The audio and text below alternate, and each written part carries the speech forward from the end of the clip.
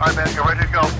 Welcome to Race Time Radio. You'll hear from the best in Canadian U.S. racing this week. Grab a cold one and stick around. You're good. They got a car in the wall in 3. The starter tower has signaled. We're ready to roll. It's Race Time Radio, and it starts right now. Here's your host, Joe Chisholm. All right, buddy, you're the safe one. Keep her in one piece. Just like that, we are away. Got to turn my mic on. Good evening, everyone, and welcome to Race Time Radio. So glad you could tune in tonight.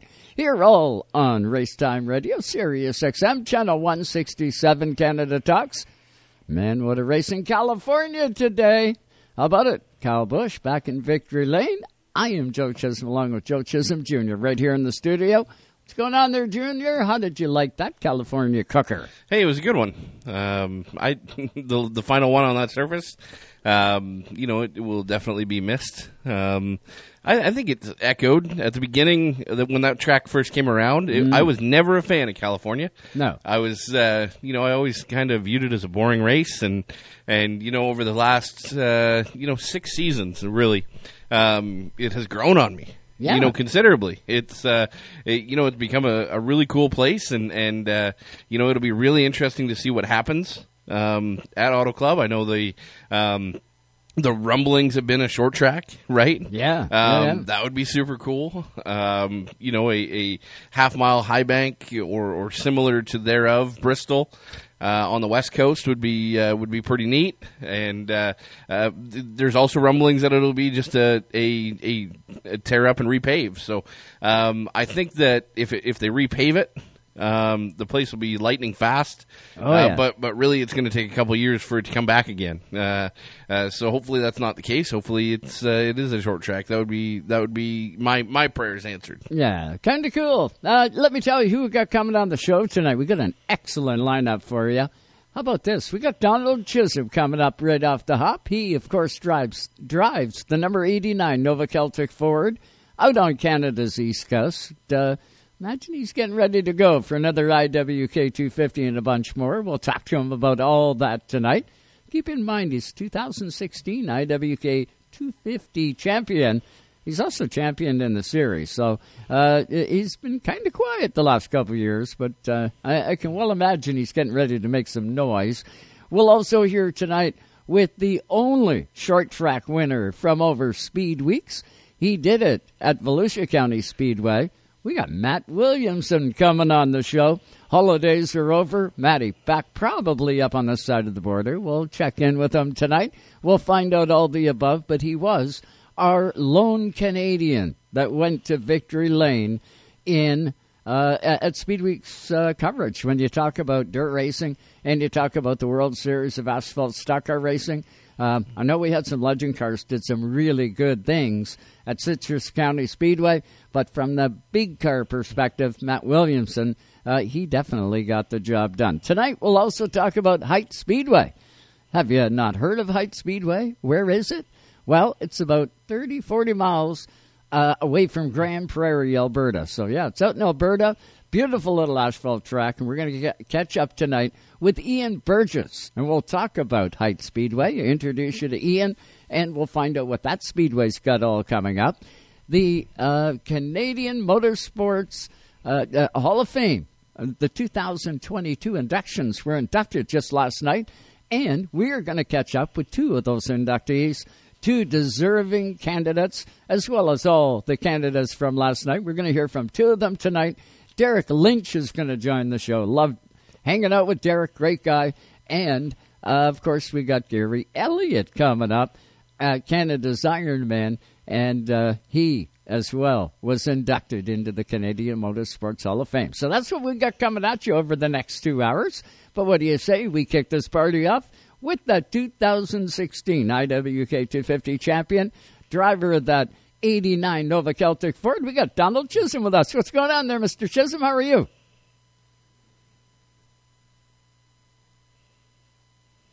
Whoop, we got no sound from dear Donald here. No sound at all. Well, can't hear him at all. How's that? There we are. That sounds even better. What's going on there, Donald? How are you, buddy?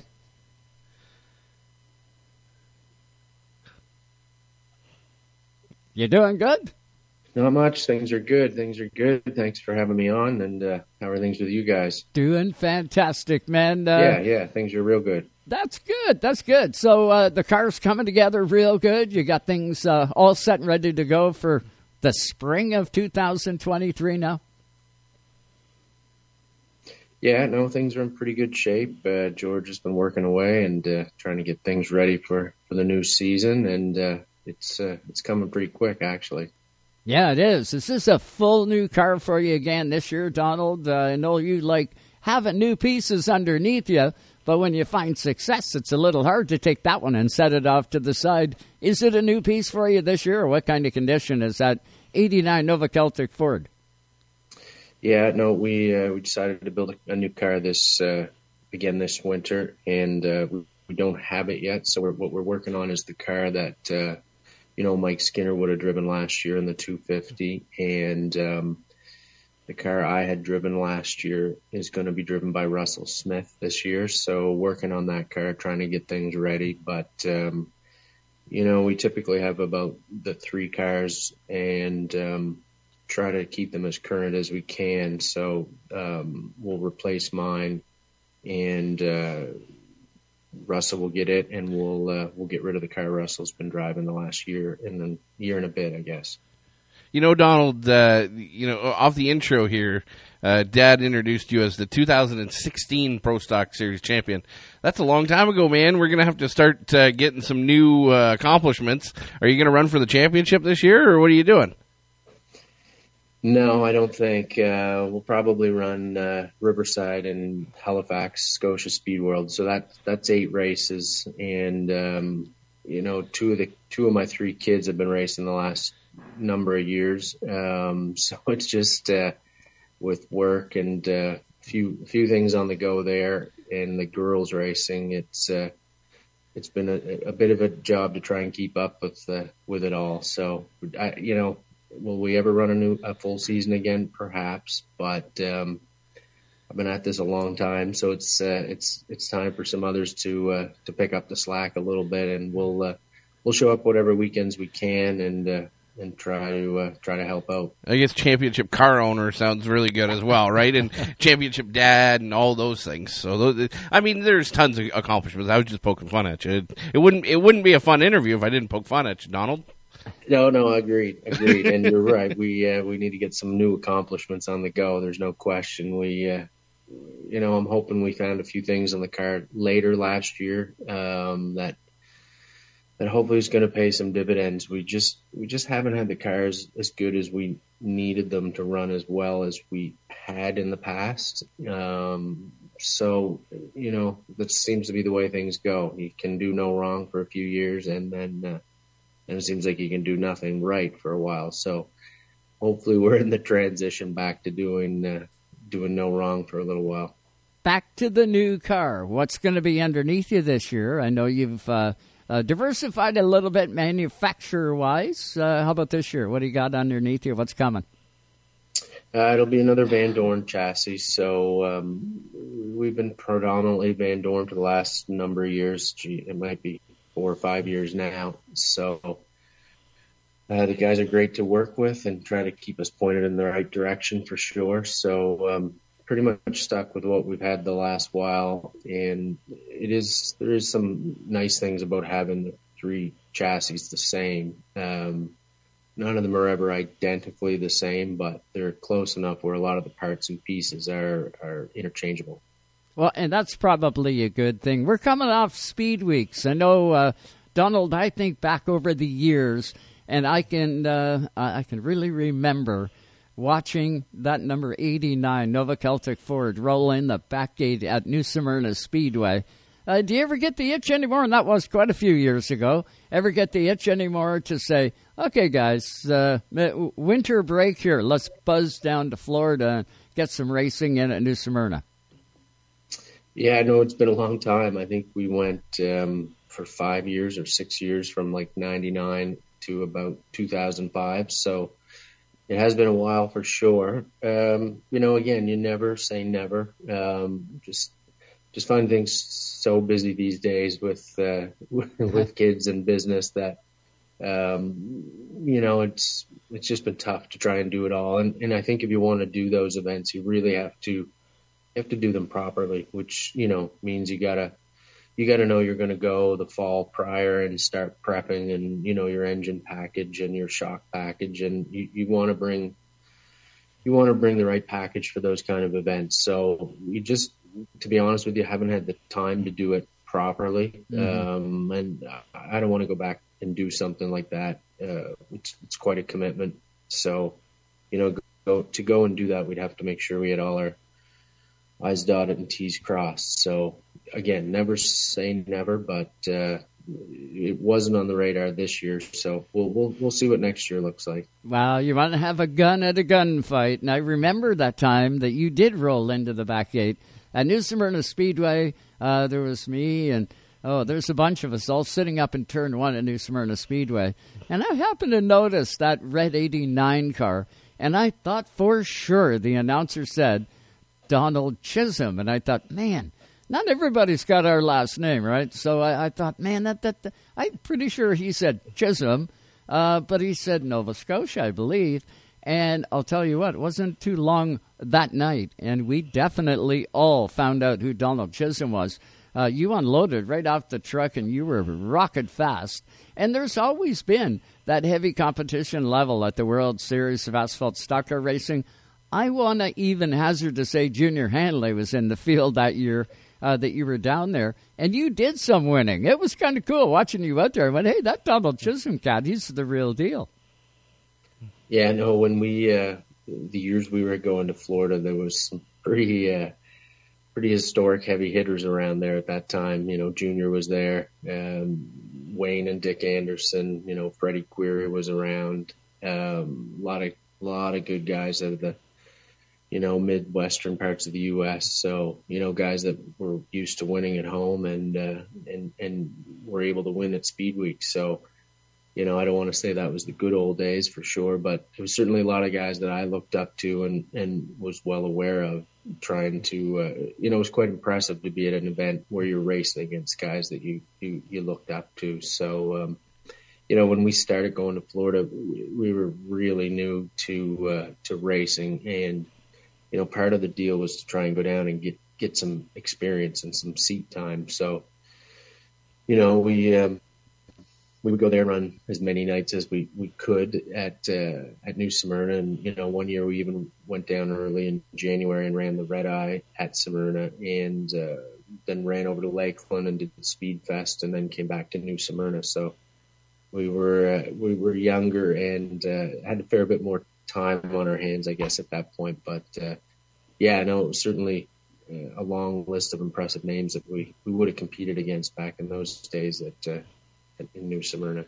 Obviously New Smyrna is a tremendous undertaking, and really anytime that you cross the border and run down there in a late model style car, it's a big undertaking. It doesn't matter what track you go to or what race you go to. So it kind of all falls under the same realm, and I imagine your answer is going to be the same. But before COVID hit, we've seen a pretty big influx of Canadians taking a look at the All-American 400, right? We had guys like Taylor Holdaway. He was geared up to go. We had guys like, of course, Butcher from out there, Noggle. A handful of Canadians really zeroed in on that All-American 400. I know Josh Stoddy was geared up to go as well. I believe I want to say Cole Powell as well was going to go the year before COVID. But have you done much looking outside of the Speed Week realm at some of the other races like the Winchester 400 or the All-American 400 or those style of races? Not necessarily where you need a week, but you need a couple days. Yeah, no, we've certainly considered them over the years. Some of the standout late model shows, Winchester, even the Van Doren guys have offered to, hang on to the car for a little while later in the spring and actually have us go down and try and race it. So, again, never say never.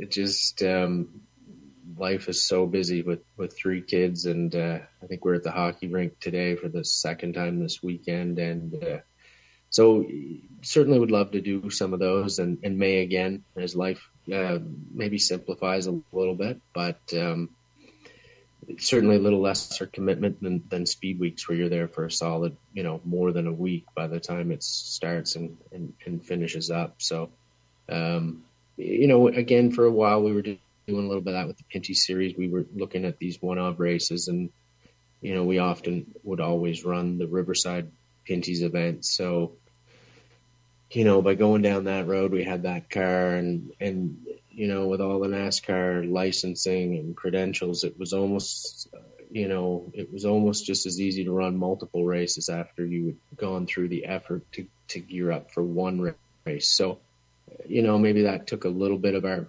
focus, not away from the late model, but, we looked at those shows as a way of, going away to a different track that we weren't terribly familiar with to compete. So, it certainly seems like late model racing has enjoyed a real resurgence the last few years. So these big shows are big shows again, and pretty cool to win, and some pretty big names show up to try and compete for the win. It's going to be awesome. That big win. How about the IWK 250? That's one of the most iconic Canadian short track races. That's going to be a cool one. You have won that one. Donald, I just got to say, if you ever decided that you were going to run back down to New Smyrna Speed Week, you'd have to tell your wife and your kids that you're going to jail for a week. Otherwise, you'd be packing all those other race cars in there and trying to get down to Citrus County to get them some laps, too. So a little bit of fibbing would have to maybe happen to get you back down at New Smyrna, buddy. Yeah, no, exactly. And, the Legends and Bando stuff that goes on at Citrus County, that's, again, that's been on our radar as well. So just trying to figure out what the right path is, and still continue doing some racing with, allowing some time for the kids to get at it as well. Well, I know we got lots to talk about the IWK 250. Seen the release this just a couple days ago from Joan. We got some bands all laid out to play on Thursday night. It's going to be a big old time once again at the IWK 250, but the whole season's going to be pretty cool. And I know we got Joan coming up here in a couple of weeks to start dotting the I's and crossing the T's. Camping is open for renewals. New business, not yet, but for renewals. And then in behind that, we'll open up for some new business. If by chance one of the 1,100 motorhomes doesn't want to re-back up, I can't see that happening. Once they get in there, man, they lock in. If you want to go to a race that is as close as you're going to get to a NASCAR Cup race, you got to make the IWK 250. It's pretty wild, Donald, you got to admit. What John, your dad, and you and everybody that's connected with Riverside has done has simply been amazing, and each year it just keeps getting a tick better. Yeah, no, absolutely. The event seems to continue to grow, and that was always the goal, to try and, continue growing the event to make it a bucket list race for drivers and fans alike. So, it's really turned into a 4-day, camping, concert, and lots of good, exciting racing that's on the go as well. So, that particular event's been branded the IWK 250 since probably 2007, I think. The race did exist for many years and decades prior. So, I should know this, but I'm a little forgetful what version of this, what version this year will be. But, it's a great time, and it's in the right part of the nice summer weather for at least this part of the country. So, it turns into a small town that shows up living around the racetrack for a few days, and lots of fun and good times. But it's an event I think everybody would like to be able to win, and certainly lots of them continue to show up to try and win it. So I'm hopeful and optimistic this year will be like other years, if not slightly bigger and better again. pretty cool when you look at the IWK 250. The population at the Speedway makes the population of Antigonish actually look smaller. And it is smaller. You got more people at the racetrack than you do living in Antigonish for that weekend. That's pretty cool news.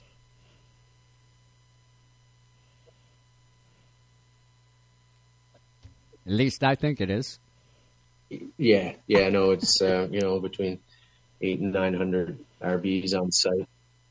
Yeah, no, absolutely. Sorry, you just broke up a little bit there, so I'm gonna take a chance on answering the question that I think I heard. So no, it's pretty amazing to see that many RVs in town, and that much excitement for an event. That's pretty cool to see in this part of the world. So we'll just keep working away and making it one of the big shows in the country, hopefully. It's a testament to you and your staff on how everything comes together. Donald, thanks so much for the time tonight on Racetime Radio. I know I look forward to getting you back on before the green flag goes in the air. We surely appreciate the update from the 89 Nova Celtic Ford shop. Say hi to George and all the guys and the family. Say hi to everybody. Look forward to seeing you again in 2023 at the IWK 250. We're in for a big one, buddy, and thanks. Yeah, no, sounds good. We'll definitely say hi to everybody, and thanks again, guys, for having me on again. And take care. We'll chat soon. I haven't experienced an IWK 250 yet. Just so you know, I got asked to be out there this year, so I'm coming out to drink your beer. I just wanted to let you know that. Ooh. It's yeah. So I just wanted to let you know. Just make sure you're stocked up. We'll pack an extra cooler just for you. So love to have you. Oh my God! Yeah, that'll be something. Don't worry. He's got to go on a different flight than me and Jerry because I don't want Jerry rolling off the plane. Thanks so much, Donald. You have a good one, buddy.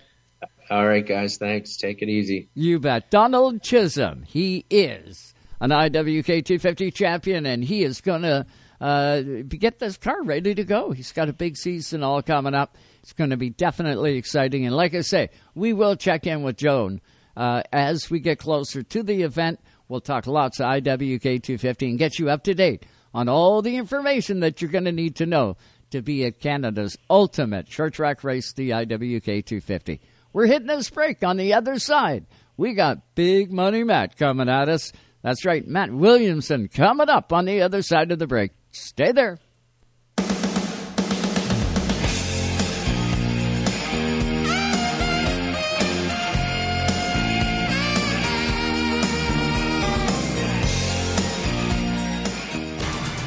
From coast to coast, you're listening to Canada Talks.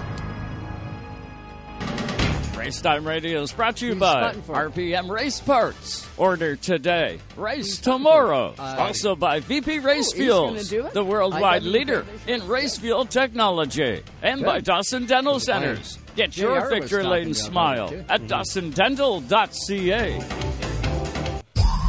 It's Canada's kickoff to 2023 at Penticton Speedway. Join us May 5th and 6th. If you build it, they will come. The Seabird family, they're doing a great job. It's the second annual Western Rattler 300 at Penticton Speedway, featuring Canada's top pro late models and street stocks. Got the car on the scales right now. We're really looking forward to it. For tickets, get to PentictonSpeedway.com.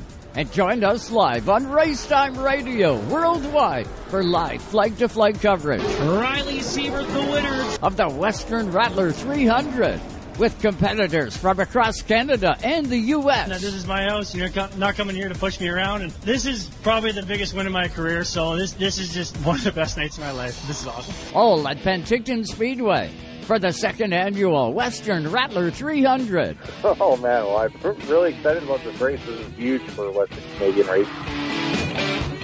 When you think NASCAR, think SiriusXM NASCAR Radio. This may be the most important thing that's ever happened. You're damn right, baby. The races. The Daytona 500 win. I love that we have playoff racing now. The talk shows. We'd love for you guys to participate as well. The unprecedented access. Well, I'm here at the red carpet with the fans. SiriusXM NASCAR Radio, Channel 90. Chastain did a video game move. Also streaming on the SXM app. I think they're happy down here.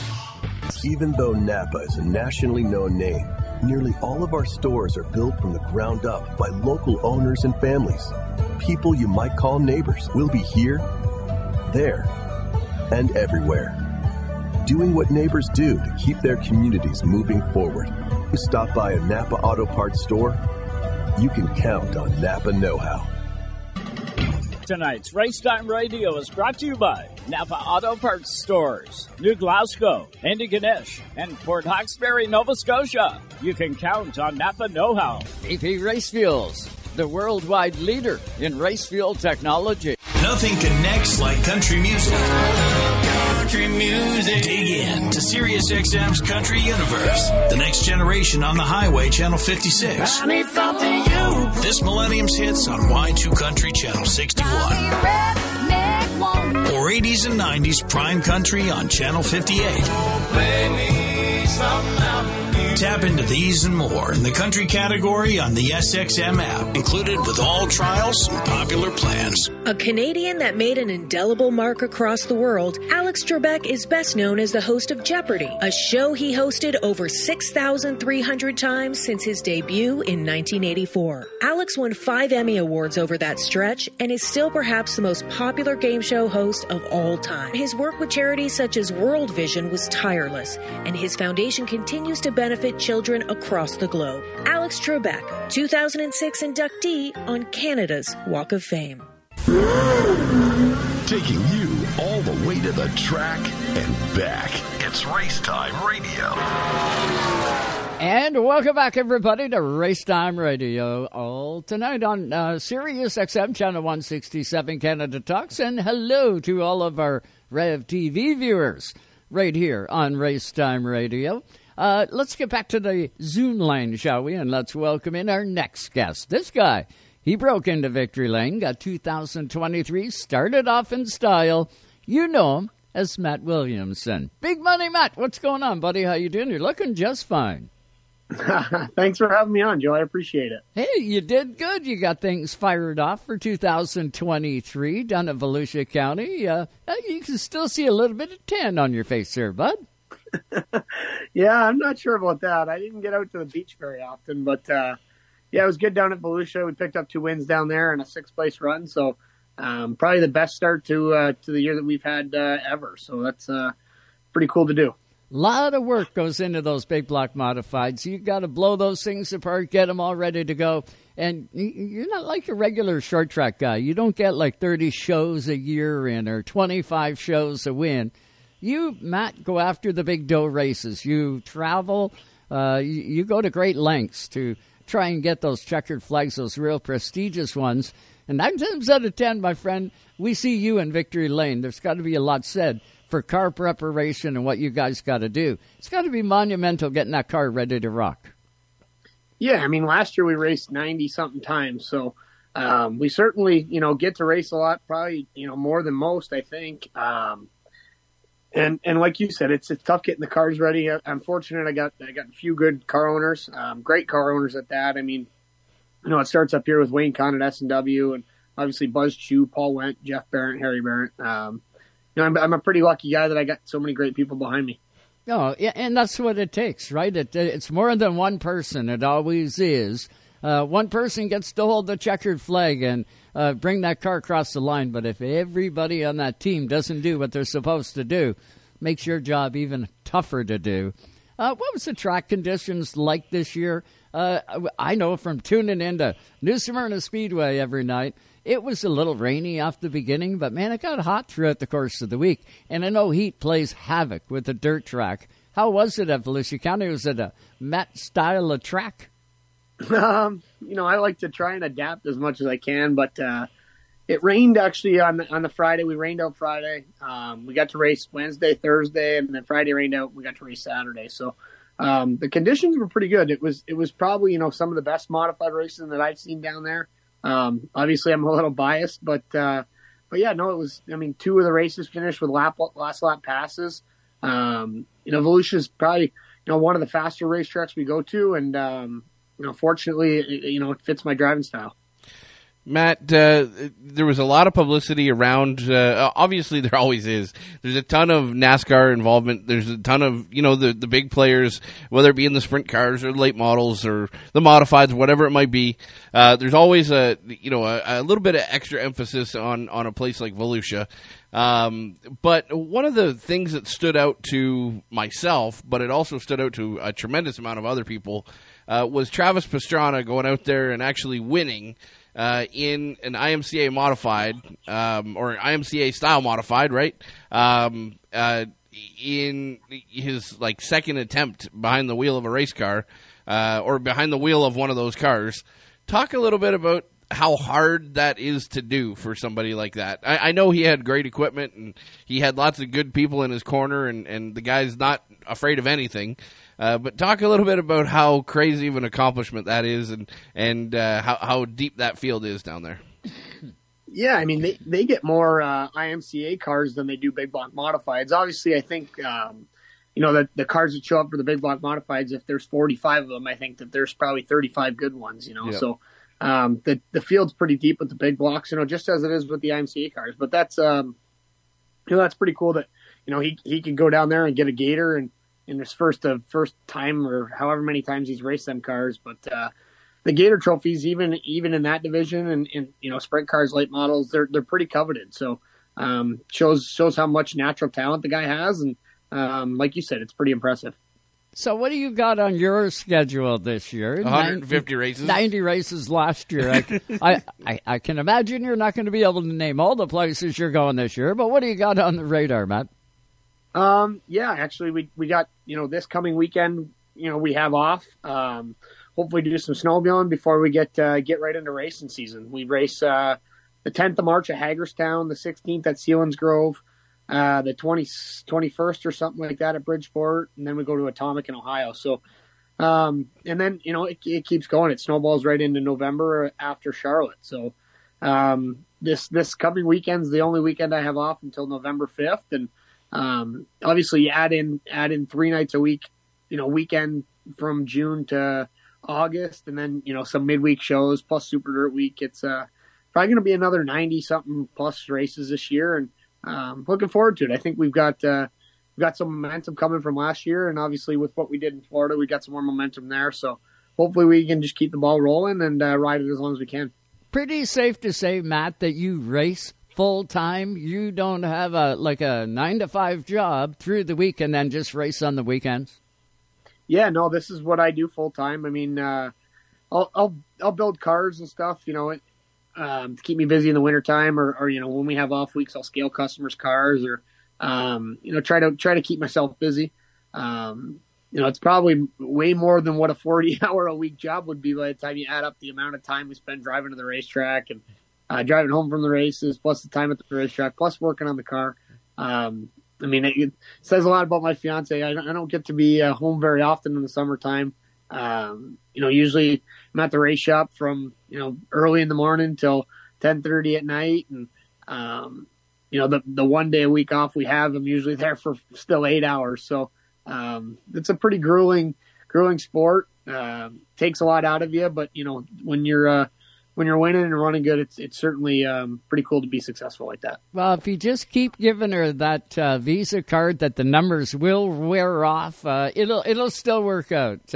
Why no World of Outlaw Racing for you? How come you haven't stepped into that realm? I'll be honest. I mean, right now I've got a good thing going with the modifieds. It's tough for any sprint car team or sprint car owner to reach out and say, hey, can you come drive my car and I'll pay you 40%. It doesn't happen unless you're established. And right now I'm making money racing modifieds. And if the opportunity came up, I raced for Glenn Stiers a few times, 2 years ago, I think it was. It was a cool opportunity to do and try, but just, can't make any money doing it. So it's tough.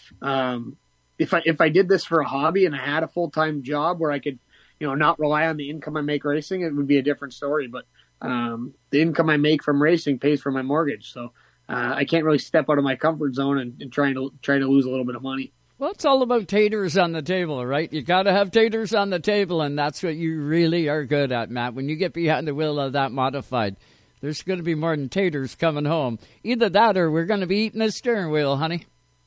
That's right.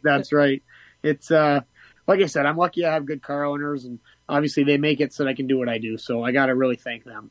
Well, it'd be kind of cool to see. Well, we see Stuart Friesen in the NASCAR Craftsman Truck Series. He tends to do pretty good in there. An opportunity like that would be good for you, Matt. Yeah, I mean, he's got a pretty good opportunity with Chris Larson owning that stuff, and gives him the opportunity to go and race the Craftsman truck deal. But I don't know as to say that, there's a lot of money in it. I think that they're spending more than what they're making. And, fortunately, the modified stuff right now with Brett Deyo putting up $25,000 to win races pretty much every other week, there's a lot of money to be made. It's a good time to be a modified driver. I think that probably, over the last 50 years, this is the best time to be a modified driver because there's so many big money races. I don't know as to say that we've ever had this many high paying races ever. So, it's a good time to be hitting my peak in my career, and hopefully I can, like I said, ride it as long as possible. Is there going to be a few of those big money races up here in Canada? I would imagine there's going to be. Yeah, I mean, there's some pretty big races coming up in Quebec. The Short Track Super Series is coming to Quebec for the first time ever in its history. So those are two 10,000 win races. Cornwall just posted that they're going to have a bunch of 10,000 win races, and the Super Dirt Series coming to Drummondville and Brockville. So it's a pretty good time for Canadian racing. And as far as modified racing goes, it's been a few years since COVID happened that the touring series didn't come to Canada. So fortunately this year we've got two good touring series coming to Canada at a bunch of different racetracks. So, certainly come July and August, check that out for sure. Well, we genuinely appreciate your time, my friend. Congratulations on getting 2023 kicked off in style. Matt, you always represent Canada extremely well. And from all of us up here, thanks for doing what you do, and good luck for the full season. I know we'll be checking in, and I know when you have time, you'll jump on here with us, and we genuinely appreciate the time. You go get them, Matty. All right, thank you. Have me on anytime. I appreciate you having me. You bet. That is Matt Williamson. Big Money Matt, they call him. And they call him that for a reason. Just a dynamite competitor. Just a great guy, Junior. Yeah, for sure. When you look at the modified realm, if you will, it's kind of like where super late model racing used to be back in the ASA days, when you had guys like Dale Earnhardt, and you had Mark Martin and Dick Trickle and Sauter and all those guys back in the day in super late model racing. You could make a living doing super late model racing on asphalt. Yep. And when you look at the amount of payout races or high payout races, it gives these guys opportunity to race numerous times a week. There are definitely losers, right? Mm-hmm. There are races where you're not going to make money, and there's quite a few races where you're not going to make money. But it's those big ones that if you can pick up, a handful of 25,000 to win races, it makes your season. You look at the stats. They call him Big Money Matt for a reason. He's bringing home the bacon when he gets out there, and he's definitely forced to be reckoned with, and there's a lot to be proud of, man. When you look at Canadian modified racers, Pete Bicknell, you look at Stuart Friesen, you look at Matt, you look at all the real staples in the sport. Canadian, yeah, and it's definitely cool, and like you said, there's no joke. It's 35 or 40 cars that can win each one of those races. Oh yeah, it's deep. Yeah, it sure is. We're gonna hit this quick break. When we come back, we're gonna talk Heights Speedway in Alberta. We're gonna do it with Ian Burgess. Stay right there. We will return tonight on Rev TV Canada.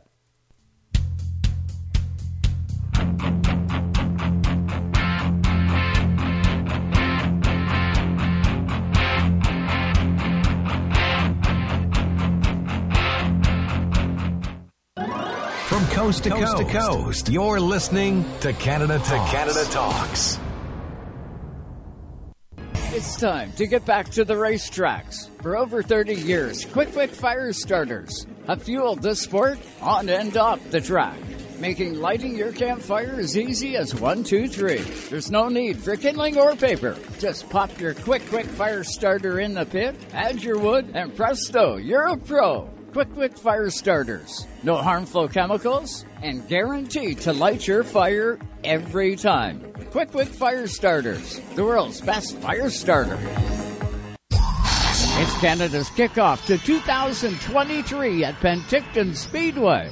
Join us May 5th and 6th. If you build it, they will come. The Siebert family, they're doing a great job. It's the second annual Western Rattler 300 at Penticton Speedway, featuring Canada's top pro late models and street stocks. Got the car on the scales right now. We're really looking forward to it. For tickets, get to PentictonSpeedway.com and join us live on Racetime Radio worldwide for live flag-to-flag coverage. Riley Siebert, the winners of the Western Rattler 300, with competitors from across Canada and the U.S. Now, this is my house. You're not coming here to push me around. And this is probably the biggest win of my career, so this is just one of the best nights of my life. This is awesome. All at Penticton Speedway for the second annual Western Rattler 300. Oh, man. Well, I'm really excited about this race. This is huge for Western Canadian racing. Hey, everyone. This is World Series champions Lance McCullers Jr. and Carlos Correa. We're excited to announce that our podcast, The Walkout, is now available on SiriusXM. Each episode, we go inside the world of combat sports, providing hardcore analysis, honest opinions, and top picks for every fight. If you share the same passion for combat sports as we do, you need to listen to The Walkout. Episodes are available on the SiriusXM app, Pandora, and wherever you get your podcasts. Rev TV, your motorsports and automotive destination. Watch live races from around the world and right here at home, from 2 wheels to 4 and so much more. Rev TV is your source for motorsports. Rev TV features exclusive race series, up-to-date news coverage, documentaries, how-to programs, and adrenaline-filled lifestyle programs 24/7. Go green with Rev TV. Contact your TV provider to order. Tonight's Racetime Radio is fueled by AP Race Fuels, the worldwide leader in race fuel technology. If you're a Springsteen fan, you just found the promised land. Hear rare interviews and performances. Live concerts. Is there anybody alive out there? Celebrity guest DJs. This is Rob Lowe. Hey, babies, little Steven here. And more exclusives when listening to Bruce Springsteen's channel. Welcome, Bruce Springsteen, to E Street Radio, your home away from home. Great to be here. E Street Radio, SiriusXM Channel 20. I'm ready to fly. Explore the musical world of an American rock and roll troubadour on his very own channel. Tom Petty Radio. All of Tom's music, influences, collaborations. This is Tom Petty here on The Very Treasure Show. Heartbreakers hosted shows. Check out my show, The Breakdown with Mike Campbell. And more. Breakdown's alright. It's Tom Petty Radio. Channel 31. It's alright. And in the SXM app, included with all trials and popular plans. Did you know you can get home and away feeds for every NFL, NBA, and NHL game on your phone? I can't believe it! Every game, all season. It's all on the SXM app. Sports the way they're meant to be heard, with your hometown announcers just a tap away. Search for your team, then tap the star on the corner of the screen and save it as your favorite. It is gone! An incredible finish! And if you love college sports, when the game is on, just search for your school. It's always a home game when you listen to sports on the SXM app. Free for most subscribers. We're just getting started. That's right. Joe hasn't stuck his foot in his mouth yet. But hang tight, it's coming. Now, back to more Racetime Radio and Joe Chisholm. And welcome back, everybody, to Racetime Radio. Andy knows me too well. My foot does fit in here. And I know I got a small foot. Yeah, at least I think I got a small foot. Size 5, I think. Size 5. Hey, do you notice the Chase Elliott in front of me? Got that from a Napa parts store. Got to thank Todd Robertson for, we got a couple other Napa things. Got one over my shoulder here. Got my Napa lid. Chase Elliott almost won in California today. Kind of handy having all this Napa stuff Great supporter of Racetime Radio. Thanks so much, Todd. Let's get to the Zoom line, shall we? Let's talk some Height Speedway out in Alberta just a little bit. What are you, north of Grand Prairie or south of Grand Prairie? We got Ian Burgess with us. What's going on, Ian? How are you? Yeah, hey, we are just 45 minutes northwest of Grand Prairie. We are on the Alaska Highway, right between Grand Prairie, Alberta, and Dawson Creek, BC. Lots of traffic going up the highway, going north up to Alaska, and we're probably one of the most northern asphalt tracks in Canada for sure. But I know there's Alaska Speedway way up there in Alaska and stuff like that. But yeah, it's our crown jewel in northern Alberta. We've got a 3/8 high bank asphalt oval, as well as a 1/8 dirt oval that we run kind of cage kart mini sprints for our kids, and we started running lawnmowers on them last year, and so we got lots of things going on at the Height Motor Speedway. What time of the year do you guys fire up at Height Motor Speedway to get the season underway, so to speak, Ian? Yeah, we're not quite as blessed as the Saratogas and Penticton Speedways that can start racing in April. We probably still have 3 feet of snow on the ground. No, not that bad, but we start in June, and June 10th will be our first day this year. And then we run all the way till the September long weekend.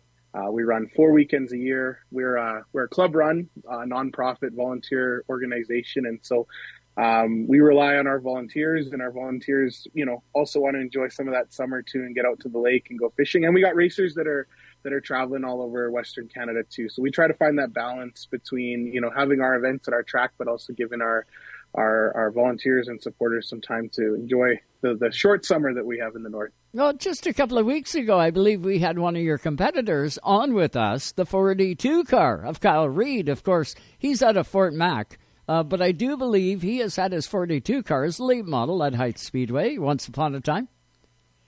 We might have had him in the past. We haven't had late models for a little bit at our track, but something we're trying to get involved with. And right now at our track, we've got a starter stock class, beginner V8s, and then we have an elite street stock class, was roughly based off the IMCA stock rules, and kind of our big class at our track that we've had since our start in 1995 is the IMCA Canada Modifieds, and we're the host of the IMCA Super Nationals here on the asphalt every year, September long weekend, and that's a great legacy that we took over from Race City Speedway in Calgary when they had to close down a few years ago. And just want to give a shout out. I'm sure you guys talked about it and mentioned it, but we were really lucky to have Trevor Boyes race up at our speedway a lot after he came back north, and rest in peace for him. But we also had Wheeler and Buddy up there once in a while, and I owned one of Trevor's cars. It was my first modified I got in, and really? Just a great guy for our sport, and helped a lot of racers here in Canada. Oh, yeah, he was huge, and our thoughts are definitely with the family, as you say. And it's funny, how many years has Height been there?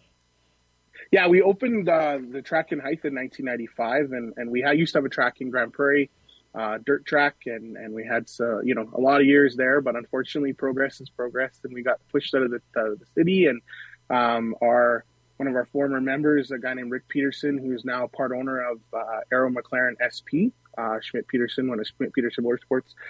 He was able to secure us that land in Height, and we were able to build this track and opened up 95 with the CASCAR race as our inaugural race way back then, and haven't looked back since. We're the track's getting a little bit old, and we're working now on our plans to repave the track and those kind of things, but we do what we can with our little track. We're lucky with the high banks, and it keeps the pavement in pretty good shape. Oh, yeah. And look, all asphalt eventually needs to be redone. Up until then, the racers that have got lots of experience love to call that character. They love the character. It's a differential between the guy at the front and the guy at the back, or the guy with tires and the guy without tires in most cases. But you know what? Eventually, just like California today, that was the last time they're going to be on that configuration. They don't know what to expect on the way back. Is it going to be 1.5 miles? Is it going to be, the 2 mile track repaved? All those tales to be told in the future. But it is kind of exciting, I'll tell you. I owned Sauble Speedway back in the day. Bought it in 1994, and it was in dire need of asphalt. Guys were only getting a night for a set of tires, and it was making the racers go broke. So we buckled down, and in 1997, I think it was, I repaved the speedway. And, man, what a difference. You put new asphalt down, all the problems seem to go away, and it's kind of cool. And I do believe right now that track is back into a condition where it direly needs asphalt once again, but they can still race on it. And, when you don't have the late models as a premier class out there, it's probably a good thing. Those modifieds are a lot lighter than what a late model would be, right? That's how they get away with running on tracks like that. Yeah, they are quite a bit lighter, 2650. They run that 8-inch tire that's a little bit harder, stuff like that. We do get the Canadian Super Trucks come out and join us for a weekend every year, and yeah, they talk about tire wear. It happens. It's a bit of a cheese grater, but it also, you got to save your stuff, and you got to drive carefully and drive smart. And I'm excited. We're working on it. It's a big undertaking for sure, but I got to spend a bunch of my summer last summer as well out at Penticton, helping out there, and you can just see what's happened at that speedway and how it's been brought back to life with, just a great plan and great ownership group and all that kind of stuff. And so, we're in our early stages, but we're working on getting the track repaved, and we're, updating scoring tower, all that kind of stuff. Lots to do, but a lot of fun out there for sure. Ian, one thing that kind of stands out to me is kind of the model that Area 27 has, and Avion Motorsports as well, where they have like a rental style program. When I look at where you guys are, there's obviously a decent amount of people that live there full time, that were born and raised, in northern Alberta. But there's also a lot of people in the oil and gas industry that maybe not from there, that have moved there, part-time, and maybe live there part-time. It would be really interesting to see what a program like Avion, but for a division at Hythe would look like. With all the people that, kind of move in there for just for work. If they didn't have to work on their car full time through the week, and could show up and arrive and drive, I would imagine there'd be a huge market there, and you guys would be one of the only places with that market. There's not, you wouldn't have that market in northern Ontario or in the East Coast per se, like you would out there, just with the influx of oil and gas workers. Yeah, I agree, and we've kind of had it in bits and pieces. Guys that have exactly said that, like, this is something I want to try, and can you get me into it? And one of our cool kind of success stories, I'll say, is we had this kid, Jonathan Neudorf. He joined us in 2020 racing just a V8 starter stock, and he was able, with support of his dad owned a company and things like that, finished third. Well, a couple years later they moved to Arizona. I just talked to him yesterday. Jonathan's running the Pro MX5 Cup series down there in the Miatas, and was at Daytona, and he went from 24th to 9th in his first race. He won today in the SSCA Hoosier Series at Buttonwillow Raceway. Last year won a race at Sebring, and so this is a kid that just got his start up in Grand Prairie in a little V8 class, and is now getting to, last year ran at Coda, Daytona, Sebring, those kind of places. Really cool. And yeah, they didn't have the time to put a car together or the knowledge and, those kind of things. And so I agree, Junior, that there's some opportunities there for sure. How about marquee events? I know we're getting close to the top of the hour. What do you got for marquee events that fans just got to come out and see this year at Hythe Motor Speedway? Yeah, for sure. June 10th and 11th is going to be our Pat's Auto Supply Fan Appreciation Weekend. It's going to be one of the 4 events of the Roy Ross Gold Brick, which is an IMCA event that's been going for almost 30 years. And it's probably the Stanley Cup of auto racing. I'll send you a picture of the trophy. It's a beautiful thing. August 12th and 13th is our Canadian Super Truck Show. And then September 2nd and 3rd is our Anode NDT IMCA Super Nationals. We also have joined the Tri-City Street Stock Series. So there's a track in Prince George, Williams Lake, Quesnel. They all run a Street Stock Series together, and they joined us last year. And so we're getting guys moving. We're getting guys traveling. I know last year we had a bunch of our guys hauled down to Penticton for the October race. A bunch of hoping to go in May. Lots going on. And we also want to always plug our local Pinty's driver, Jamie Krisick, runs that 46 car, and he'll run the Western Swing again this year at both Edmonton International Raceway and Sutherland Speedway. Yeah, Jamie, dynamite guy.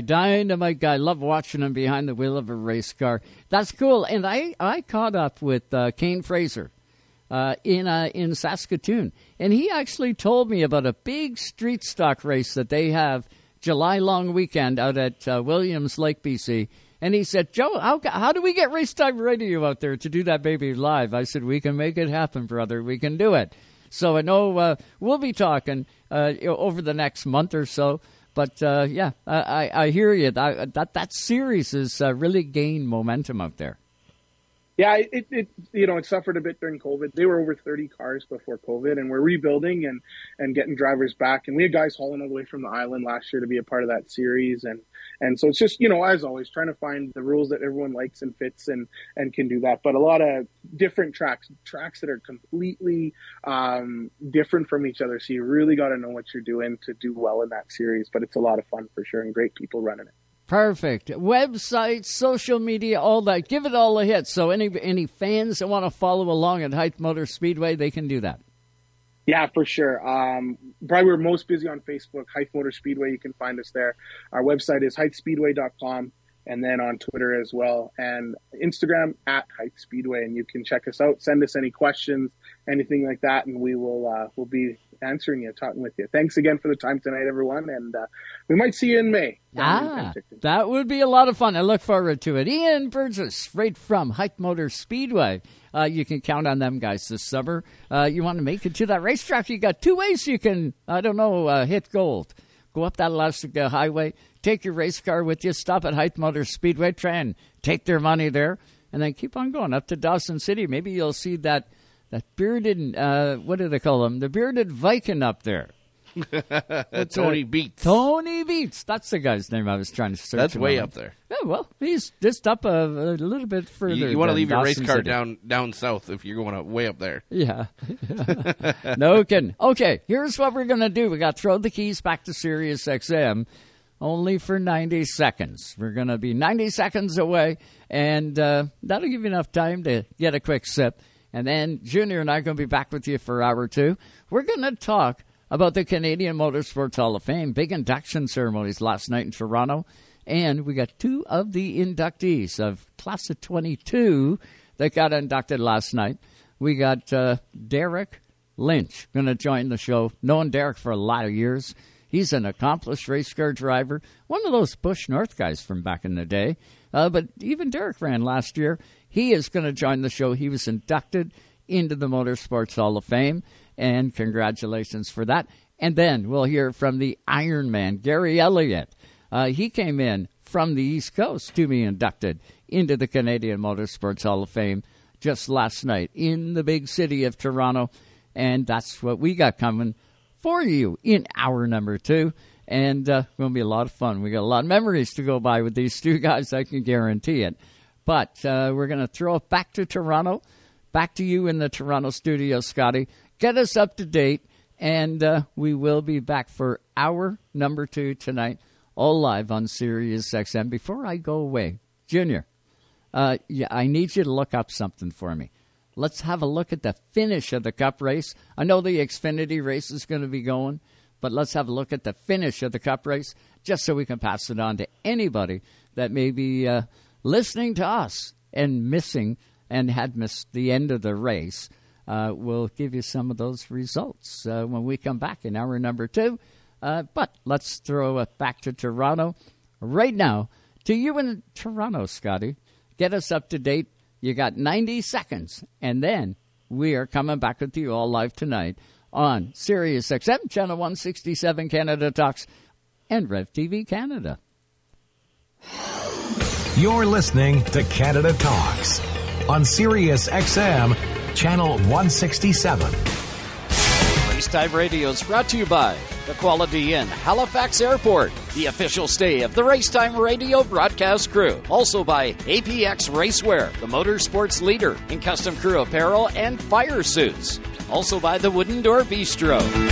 When you think NASCAR, think SiriusXM NASCAR Radio. This may be the most important thing that's ever happened. You're damn right, baby. The races. The Daytona 500 win. I love that we have playoff racing now. The talk shows. We'd love for you guys to participate as well. The unprecedented access. Well, I'm here at the red carpet with the fans. SiriusXM NASCAR Radio, Channel 90. Chastain did a video game move. Also streaming on the SXM app. I think they're happy down here. We're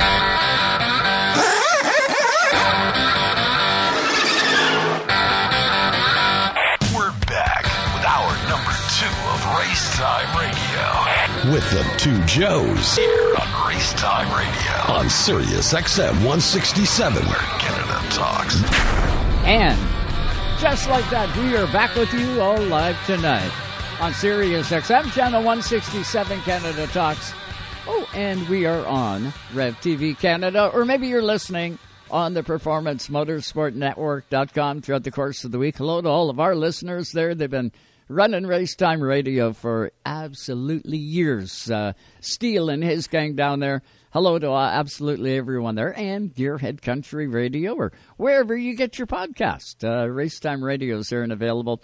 Please do me a favor, check out our YouTube channel. We are all live on YouTube at Racetime Radio TV, and don't forget to hit the subscribe button. We surely appreciate it. It's all something new we've been trying over the last couple of months. So we're trying to break 100 subscribers. We're getting there. It takes time to build, right?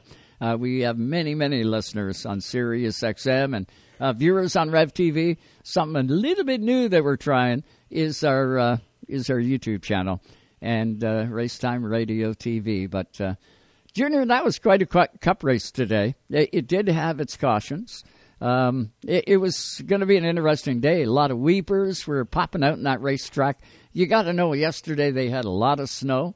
They had rain, snow, you name it. Even the Xfinity races pushed until later tonight. So it was quite a place and pretty good race. Yeah, really. Southern California, you're not expected to see snow. It is in the foothills. It's right at the base of the mountains. When you are at California, it's not new to look out and see the snow on top of the mountains, but it is very new to see snow falling in the garage area at Auto Club Speedway, especially this time of year. Beginning of February. It's still rare, but can happen. Rolling. This late in the season, and they get a freak rainstorm and snowstorm, washed everything out. Qualifying practice for both the Xfinity Series and the Cup Series, both. Definitely a tough pill to swallow on the Xfinity side. There was a couple guys that didn't get a chance at it. I hope it wasn't Alex Labbe. Alex Labbe going to be in the 28 car, and I do believe that car had qualified in on points. At least I've got my fingers crossed. It's a different team, not DGM. Alex Labbe, of course, went to Daytona and was looking pretty good. At least we thought he was. But then the car didn't make it through tech in time, and they weren't allowed to go out and post the time. Consequently, he didn't make the show. So Alex said, he hated it, but he bit the bullet and at that time got an opportunity to go drive the 28 car at Fontana for the Xfinity Series. So I believe he is in on the just right up on his on time or on not on time on the rule book. Yeah, on the rule book. It was Garrett yeah. Smidley and Ryan Vargas that were the ones that went home. On the Xfinity Series side, but only 36 cars on the Cup Series side. Of course, that's how many charters there are. Right. No open cars attempted. No open cars attempted the trip out there. So everybody, everybody made it into the show that showed up. But of course, Kyle Busch first victory with Richard Childress. Yes. Dominating performance towards the end of that race. Man, he put a fight up with Ross Chastain there with about 25 to go. It was definitely Chase Elliott. It was fun to watch. Chase Elliott as well. Towards the end, came on and started clicking off some lap times. But that was while the 8 car was in traffic, trying to get around and negotiate some lap cars. Once he got clear, he evened it back out and maintained his gap and drove away a little bit. But cool to see with the Lucas Oil number 8, beautiful looking race car. Yeah. Chase Elliott, of course, came home second. Ross Chastain came home third. Daniel Suarez, so 2 Trackhouse cars in the top 4. Big day for them. Kevin Harvick came home in 5th. Denny Hamlin, Brad Keselowski, Alex Bowman, Austin Dillon, Joey Logano come home in 10th. So that's the top 10. Yeah, so 15, out of the top 15, there was 10 different teams in that top 15. Saying a lot for Trackhouse, right? Having 2 cars in the top 5. Exactly. Saying a lot for Trackhouse, but also saying a lot for the parity in NASCAR right now. Yeah. Man, it's, good job. Yet another Canadian doing a good job. Absolutely. That's right. We got Brad Moran, the NASCAR competition. No, not competition. Yeah, he is. He's competition director is what he's doing down there. Doing a great job. Listen, we have... How about the Canadian Motorsports Hall of Fame last night? Big inductions all took place. And the class of 22 is all inducted. One of our next guests is one of those inductees. He joins us now on the Zoom line. It is Derek Lynch. What's going on tonight? Derek, I haven't seen you in a long time. How you doing, bud? I'm doing great, Joe. It's been a while. It's good to see you again as well. Hey, congratulations on the Hall inductee. And being inducted. Good on you, man. You deserve that. You've done a lot of good in Canadian racing and a lot of good south of the border in racing even. Well, so have you, Joe, and a lot of people have as well, but it is definitely an honor. I mean, it's kind of a revered institution, and when you think there's less than 300 people in there and that I'm one of them, it was very humbling to get the call and to be inducted. So, yeah, quite an honor indeed. Good deal. Now, I'm seeing you tonight for the first time, Derek, and I got to say, there's no snow on the roof yet, so that must mean that there's still a driver's seat somewhere that you're going to be climbing into. Just because you went into the hall doesn't mean that you're done driving by any stretch, correct? No, and there's 2 seats waiting, Joe. We got an older late model that we did get out to Peterborough once last year, so we'd like to do that again. And I do still have an APC late model sitting there that I definitely like to run a few times this year as well. And it just seems we bought a portable toilet business about 5 years ago, and that has been great, but it's consumed a lot of time. So just trying to get organized so that we've got some time to go racing has been the biggest thing. But I think we're at that point now, and looking forward to running some shows this year for sure. Yeah, no more flushing any more time down the drain. You got to get out there in that race car, buddy. Exactly. Yeah. No, I enjoy it. Like I said, we got out once last year and we had a great night. It seems like a lot of the local tracks, as you would have a better handle on the pulse than I would, but it seems like their weekly car counts are coming back and are very strong. And Peterborough was no exception. Like last year, they were back getting 15, 17 late models every Saturday night. So good fields back for the local competitors and the local fans. And that's great to see that, the Touring Series APC is awesome. But it's nice to see, as you know, keep these local tracks going because those tours have to have a place to race, Yeah, 100%. Derek, you did mention the older late model that you've got. There's been 2 projects that I've followed very closely over the off-season. Yourself and J.R. Fitzpatrick. I think you guys are competing for the Cool Award in racing over the course of the winter. Now, J.R. takes a little bit of he takes a little bit of a head start because he's got 2 projects kind of simultaneously going. His original junior late model and then his original pro late model.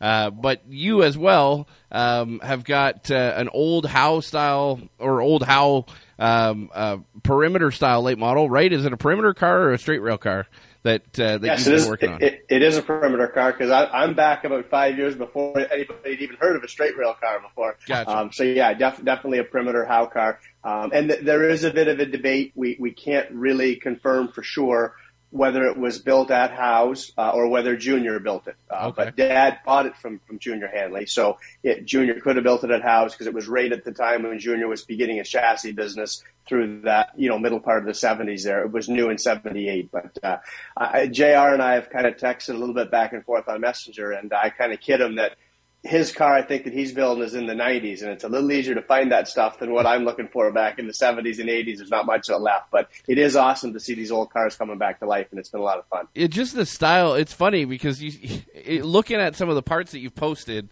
if you came out with some of those parts today, somebody would look at them and be like, "Oh, that's space age." That's next generation. Yeah. That's the funniest part about racing is that it's so cyclical, right? There was times where you would show up and you had a big spring car and you had no sway bar in the thing or very little sway bar, and then you went to a soft spring and all of a sudden you needed a big sway bar, and then it's morphed into utilizing those theories, every which way to Sunday with the bump stops. But it's so comical because you look at some of those parts and you're like, man, how could you build it that light and how could it withstand it? Or you look at the part and you're like, man, why wouldn't I think of that? Yeah.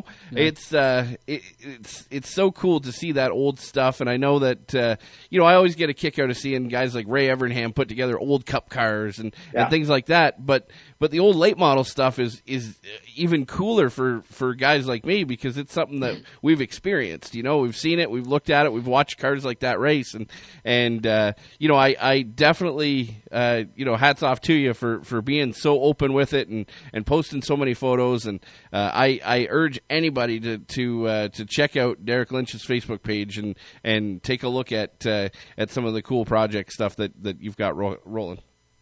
Well, I appreciate that, and it has been a lot of fun. And to your point, that's what intrigued me the most about it. When the car was built, and I don't want to waste a lot of your time on this, but when the car was built originally, it had a Camaro clip on it. So it's the very same Camaro clip that you would find on even like an older super stock today.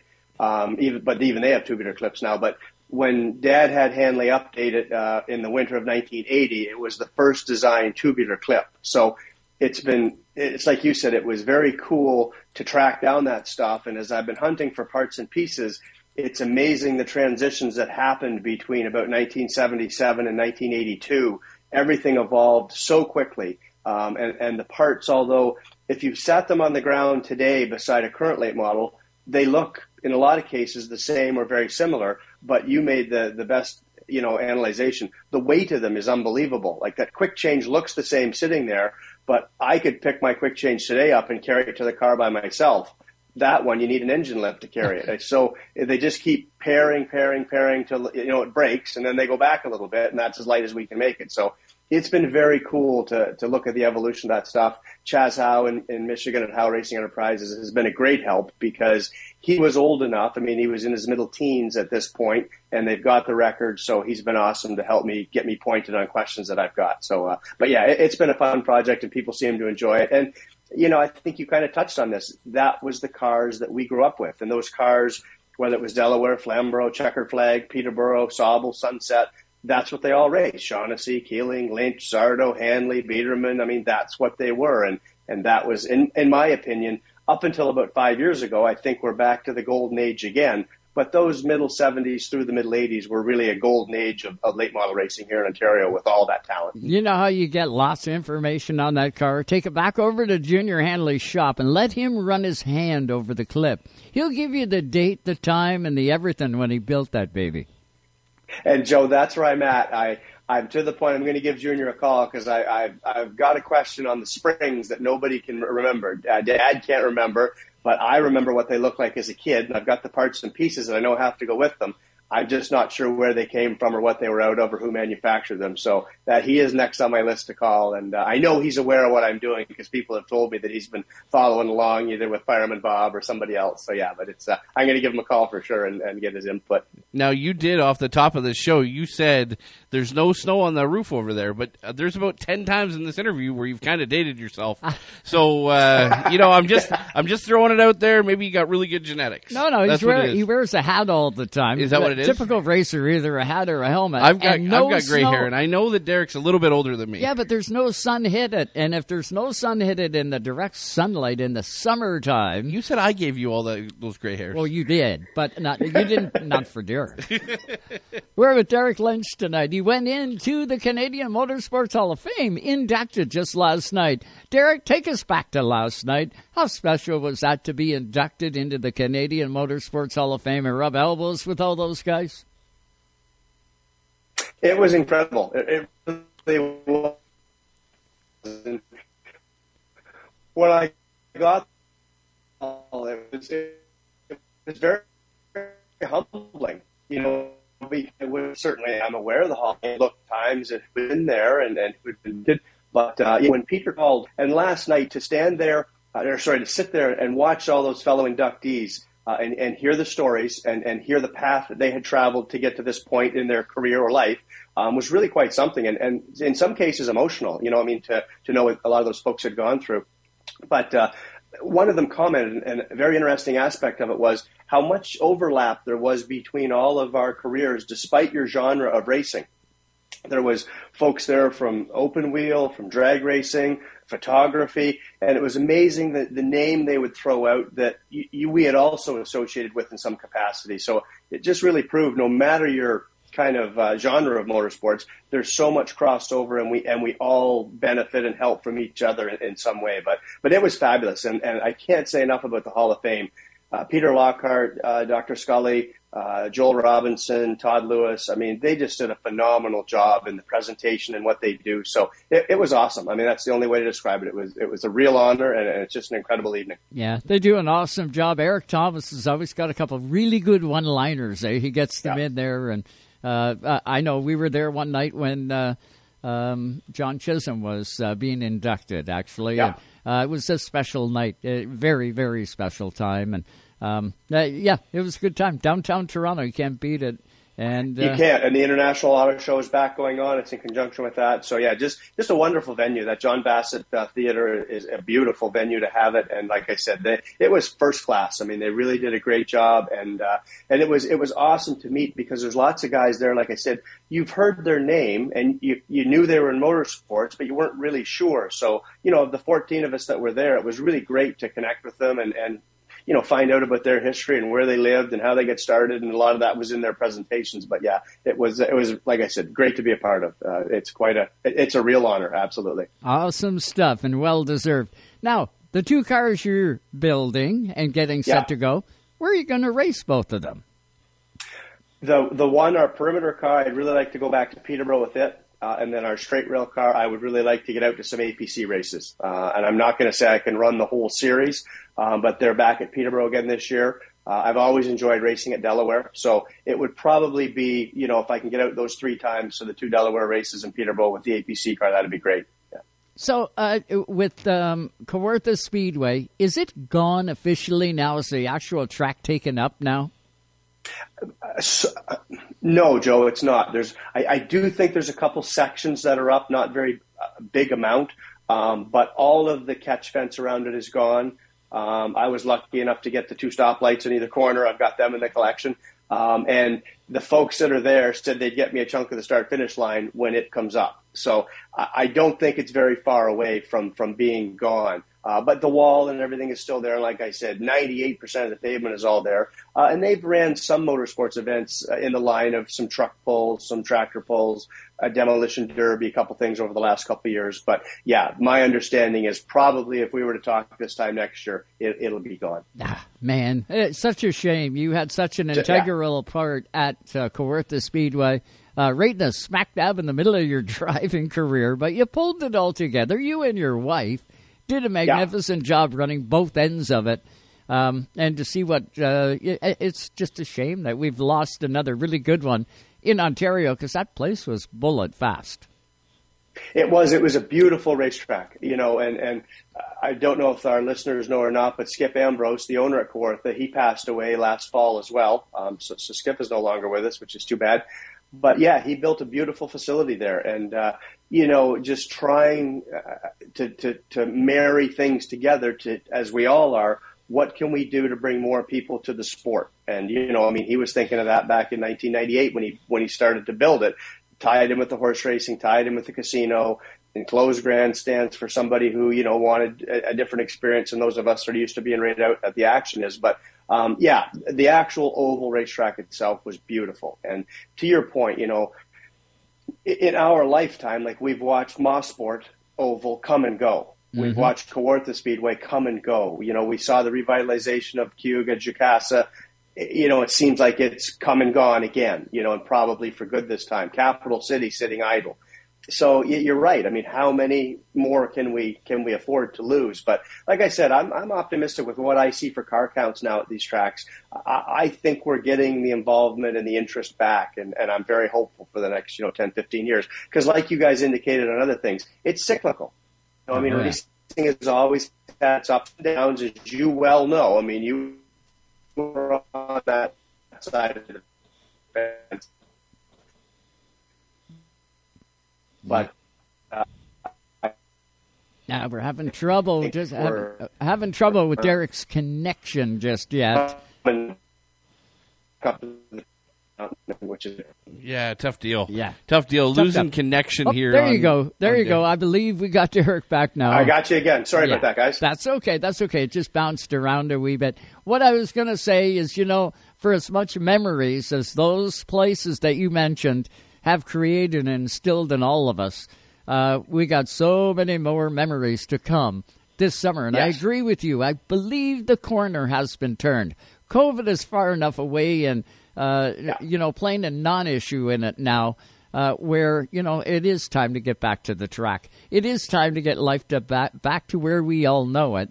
And kind of cool, Derek, when you got 2 race cars and not just one in that red stable. That's going to be kind of cool. I can't wait to see you out there. I'm looking forward to it as well, Joe, and I know we'll cross paths somewhere along the way. And as always, I gave you a mention last night. I don't know if that trickled back to you or not. You guys do a phenomenal job, and you guys don't get enough credit. And I mentioned a few guys, Greg McPherson, Joel Robinson, Eric Thomas. I mean, you guys have done a lot. Norris McDonald, Dean McNulty, always keeping our sport at the forefront. And that's not lost on me, and nor should it be anybody else, because in the down times, you guys are shouldering the load and keeping the word out there and keeping the positivity up. And I appreciate it. So thank you for having me on as well. You guys do a great job. Well, thanks, Derek. And just like you and your race team, I guess all of us media members, we all got to be pulling on that same rope. Because we are part of it. We're like, this is all part of our fabric too. If you cut us, we bleed racing just like you guys do, and very proud to do it. But Derek, this has been great catching up with you. I know I look forward to catching up with you again before that first green flag goes in the air. Does that sound good? Can we get you back on here? That would be awesome. I would love to anytime. I enjoy chatting with you guys, and the show is great. Appreciate everything you're doing for motorsports. I'm happy to come anytime you'll have me and talk about anything to do with racing, so don't be shy. That's the stuff. That's Derek Lynch. You watch for him this summer at Peterborough Speedway. You maybe even an APC race or two, Junior. That's going to be kind of cool. Yeah, definitely. He's, you think of a guy like Derek Lynch saying he's going to be in a race or two. You look back in the NASCAR Canadian Tire Series. He said he's going to be in for a race or two, and the 77 rolled in through the back gate and left with the big trophy and the big check, a couple of times. And, he's the guy's a wheel man. He always has been. I've seen him do a bunch of winning, and he's definitely been a huge ambassador for the sport.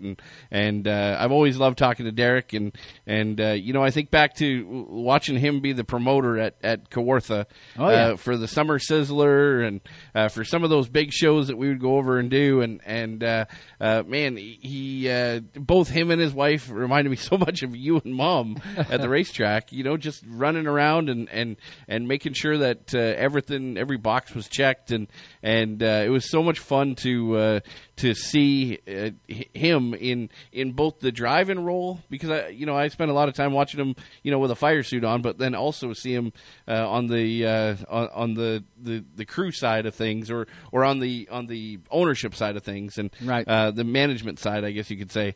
And he just an ambassador of the sport through and through, and you can't say enough. So I wouldn't doubt that he goes out there and is a force to be reckoned with in those APC races when he shows up. He doesn't go out there to show up and run 15. Oh no, that is not in Derek Lynch's DNA. I can guarantee that. He goes for one reason, and that is to go win this race, not at any cost. He will go do it swiftly. He is going to go win the race, but he ain't going to do it at any cost. I can guarantee you that. But that's going to do it for this segment. We're going to take another quick break here on Racetime Radio. When we come back, more Hall of Fame discussion with a guy that was also inducted last night, Gary Elliott, going to join us on the other side of the break. We'll be back. Stay with us.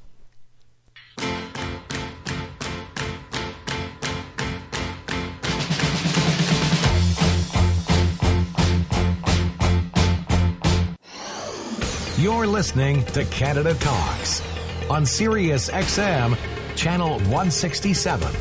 Did you know you can get home and away feeds for every NFL, NBA, and NHL game on your phone? I can't believe it! Every game, all season. It's all on the SXM app. Sports the way they're meant to be heard, with your hometown announcers just a tap away.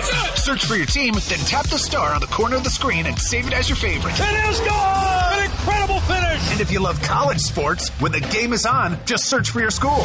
It's always a home game when you listen to sports on the SXM app. Free for most subscribers. It's Canada's kickoff to 2023 at Penticton Speedway. Join us May 5th and 6th. If you build it, they will come. The Siebert family, they're doing a great job. It's the second annual Western Rattler 300 at Penticton Speedway, featuring Canada's top pro late models and street stocks. Got the car on the scales right now. We're really looking forward to it. For tickets, get to PentictonSpeedway.com. And join us live on Racetime Radio worldwide for live flag-to-flag coverage. Riley Siebert, the winners of the Western Rattler 300, with competitors from across Canada and the U.S. Now, this is my house. You're not coming here to push me around. And this is probably the biggest win of my career, so this is just one of the best nights of my life. This is awesome. All at Penticton Speedway for the second annual Western Rattler 300. Oh, man. Well, I'm really excited about this race. This is huge for Western Canadian race. What is SiriusXM NASCAR Radio? Tyler Reddy will go to victory lane at the Indianapolis Motor Speedway. You just won at Indy. Down here in victory lane, let me ask the fans. It's all. Joey Logano will set his sights on a championship. 2 times, baby. Things. He shoved him up the racetrack. Back up on the throttle as he heads to victory. NASCAR. Oh, he loses it. He crashes. SiriusXM NASCAR Radio, Channel 90. Also streaming on the SXM app. Oh, hell yeah. Even though Napa is a nationally known name, nearly all of our stores are built from the ground up by local owners and families. People you might call neighbors will be here, there, and everywhere. Doing what neighbors do to keep their communities moving forward. You stop by a Napa Auto Parts store, you can count on Napa know-how.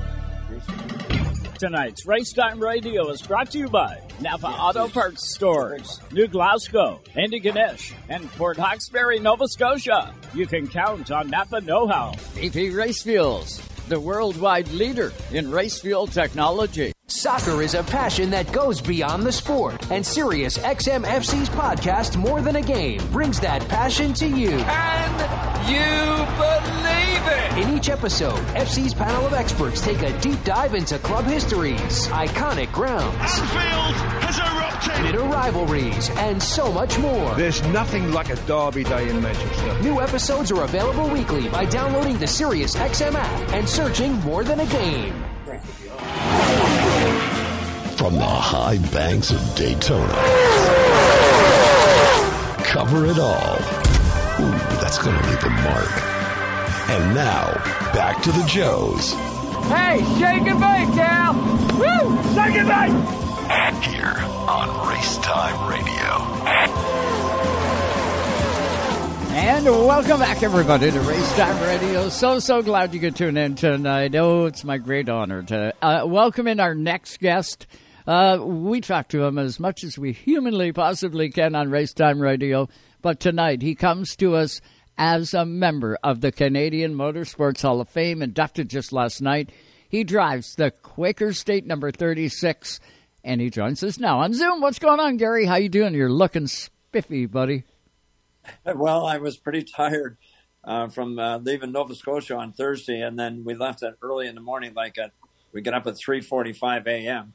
and it's been a busy day. I got to see my son David and my son and his wife Jeannie, and then of course Shirley and Derek, and my grandkids. So it's been really busy, but we had a great night last night, and they were all there. There was 18 in my group, which wasn't the biggest group, but it was a lot, and I was thankful for everyone that came to support me.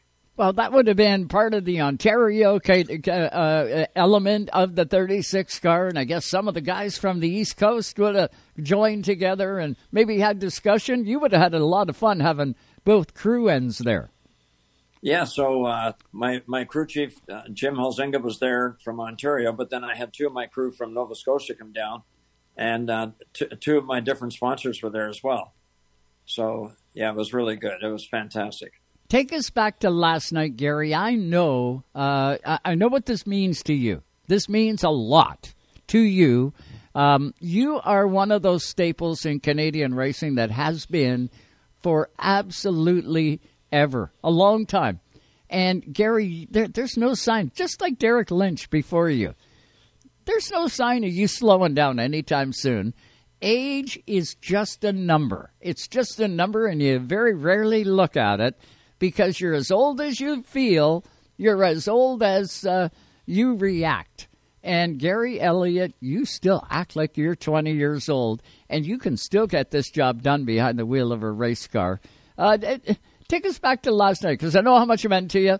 And what was it like when they finally said, and inducted for 2022, welcome him to the stage, 36 Gary Elliott. What did that feel like? Well, it was very emotional.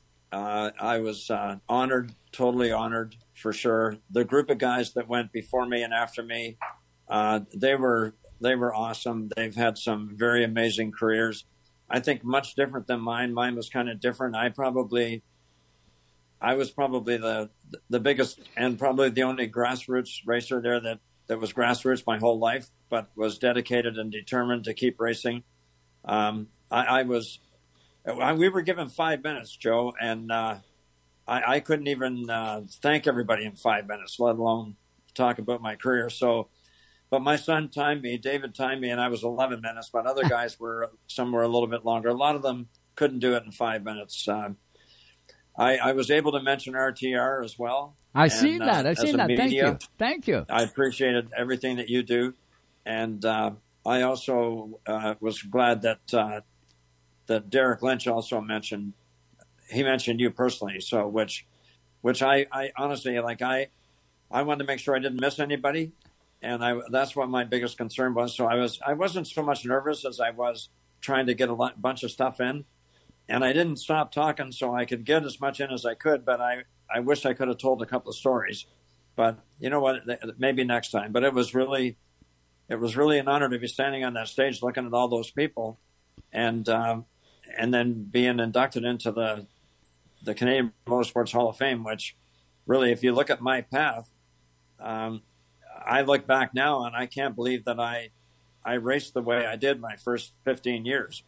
You know, no garage, no tools, no equipment, it was just really hard to race that way. But the bottom line is if you wanted to race, then you had to figure out how to get there or do whatever you could to get your race car. I never even worried about winning. It was just to get to the race. Yeah. You know, like my dad sometimes would say, how are you going to get to the race tonight? You know, I don't know. I'm going to tow with my 66 Ford Fairlane. And he said, that's going to break the frame one day. And it did. But I towed with it. Imagine a hobby car, a 2,600-pound hobby car on a single axle trailer towing with a 66 Ford Fairlane. Yeah. So, but you know what? It didn't matter. I had to get to the track. And eventually it became my home, which it was meant to be. And then eventually I was able to start running better and being more competitive and understanding my car more and getting some breaks and getting, sponsors to help me along the way. So, you know what, my idea of racing always has been that the sport is called racing. So go there and race. That's what you're going to do. If you win, it's a bonus. But I know a lot of guys go there to win, and some of them are okay to finish third or second or whatever, or fourth. Mm-hmm. But for me, if I won, it was like no sleep for a week, because we would never expect to win.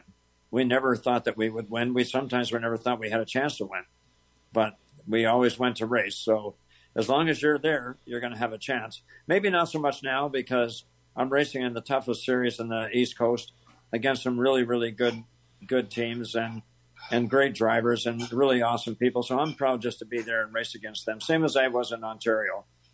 Later in my life, it's hard at my age. When I went to Nova Scotia, like I was running twin 30 at Flamborough, twin 30-lap features. Right. So we'd run a 30-lap feature, then the other three divisions would go. Then we would race another one. I go to Nova Scotia, and my daughter says, "So, Dad, what are you racing down there?" And I said, "I'm at the East Coast International Pro Stock Tour." She said, what kind of races do they have? I said, well, every race is 150 laps. Minimum. At least, plus a heat, plus there's some 200 and some 250. She said, "Dad, what?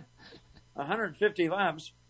So they asked me if I knew how old I was. I said, well, I said, I think I'm 47. Yeah. But then I found out that's when I was born. That's not my age. That's like my mom here. She just celebrated her birthday on the 21st, and she's 29 still. Again, I don't know. Yeah. I don't know how it works, Gary. You guys must have the same the same magic going on there.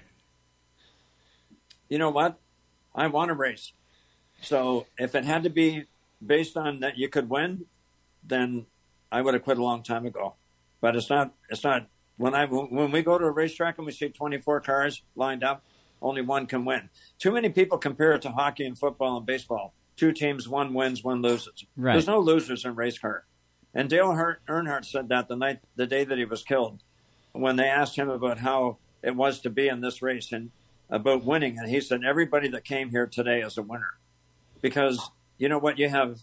Well, in their case, you have 100,000 fans. In our case, we have 4,000 or 5,000 or 3,500 fans. Right. Well, they come to watch a race. Well, if only guys that could win could come, then there wouldn't be that many people there. So they want to see us race, and that's what I do. Gary, I think back to the early days at Sauble Speedway and some of the days before I bought Sauble Speedway, and I was a fan at Flamborough Speedway a lot of nights.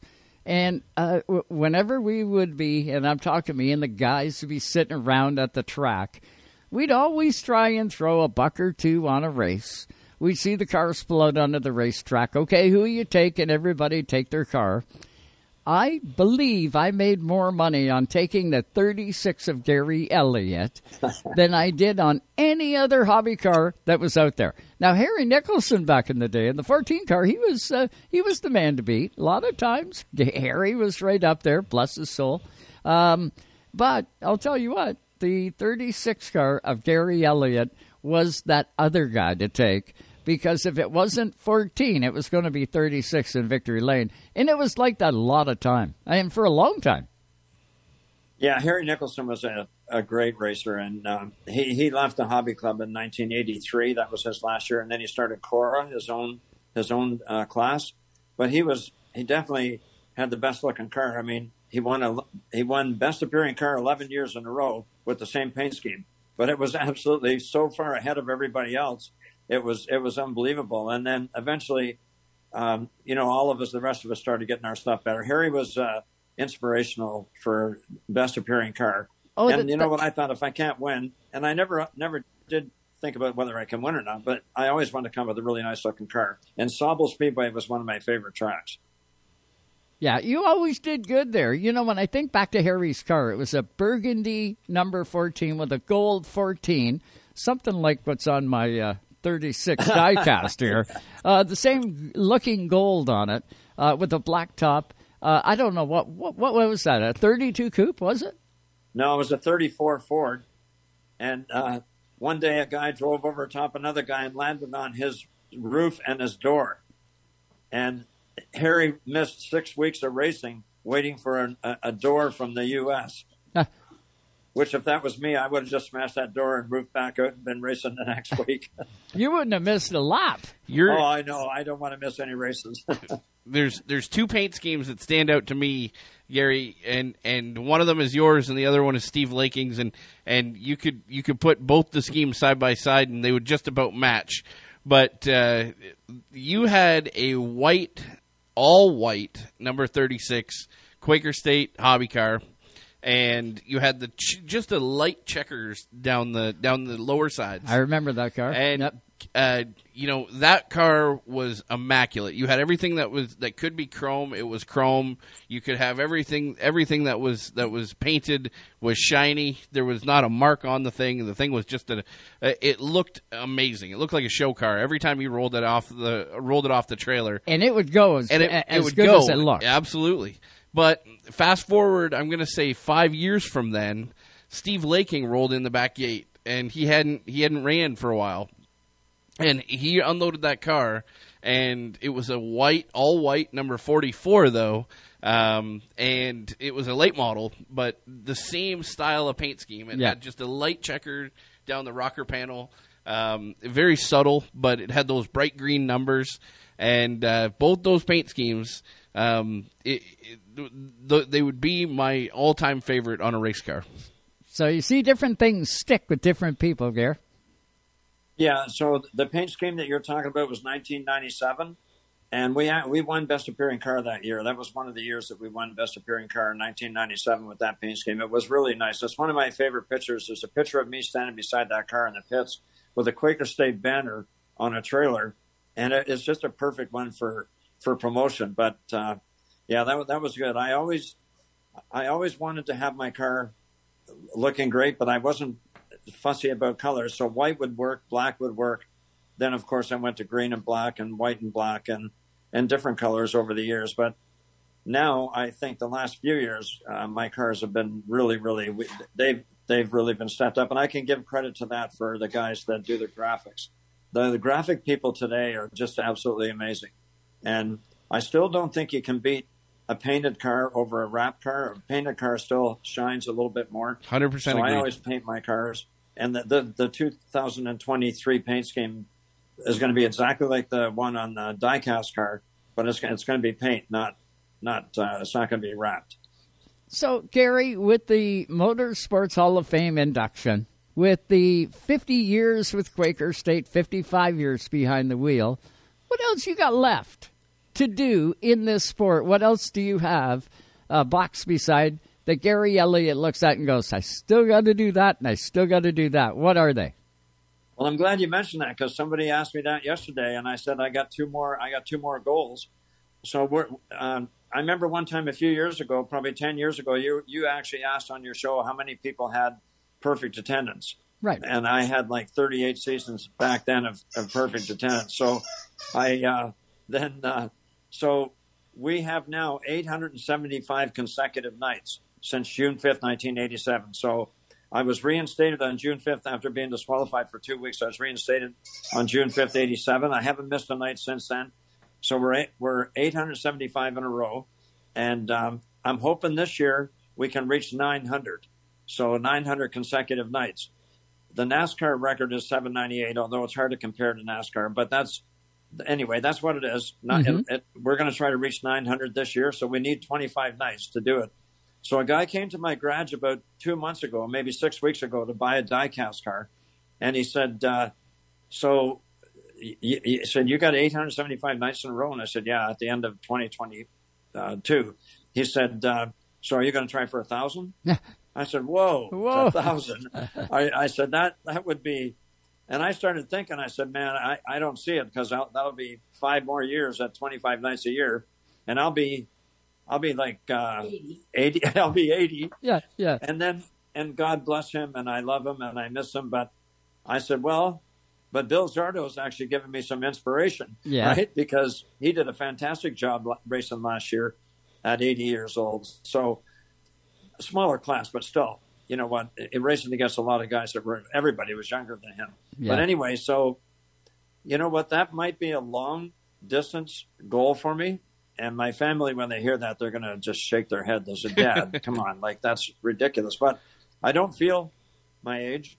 I don't look my age. No. And I'm healthy, and I pray that God will give me the strength and the support from sponsors to do it. But you know what? That would be another die-cast car for sure. 1,000 in a row. Yeah.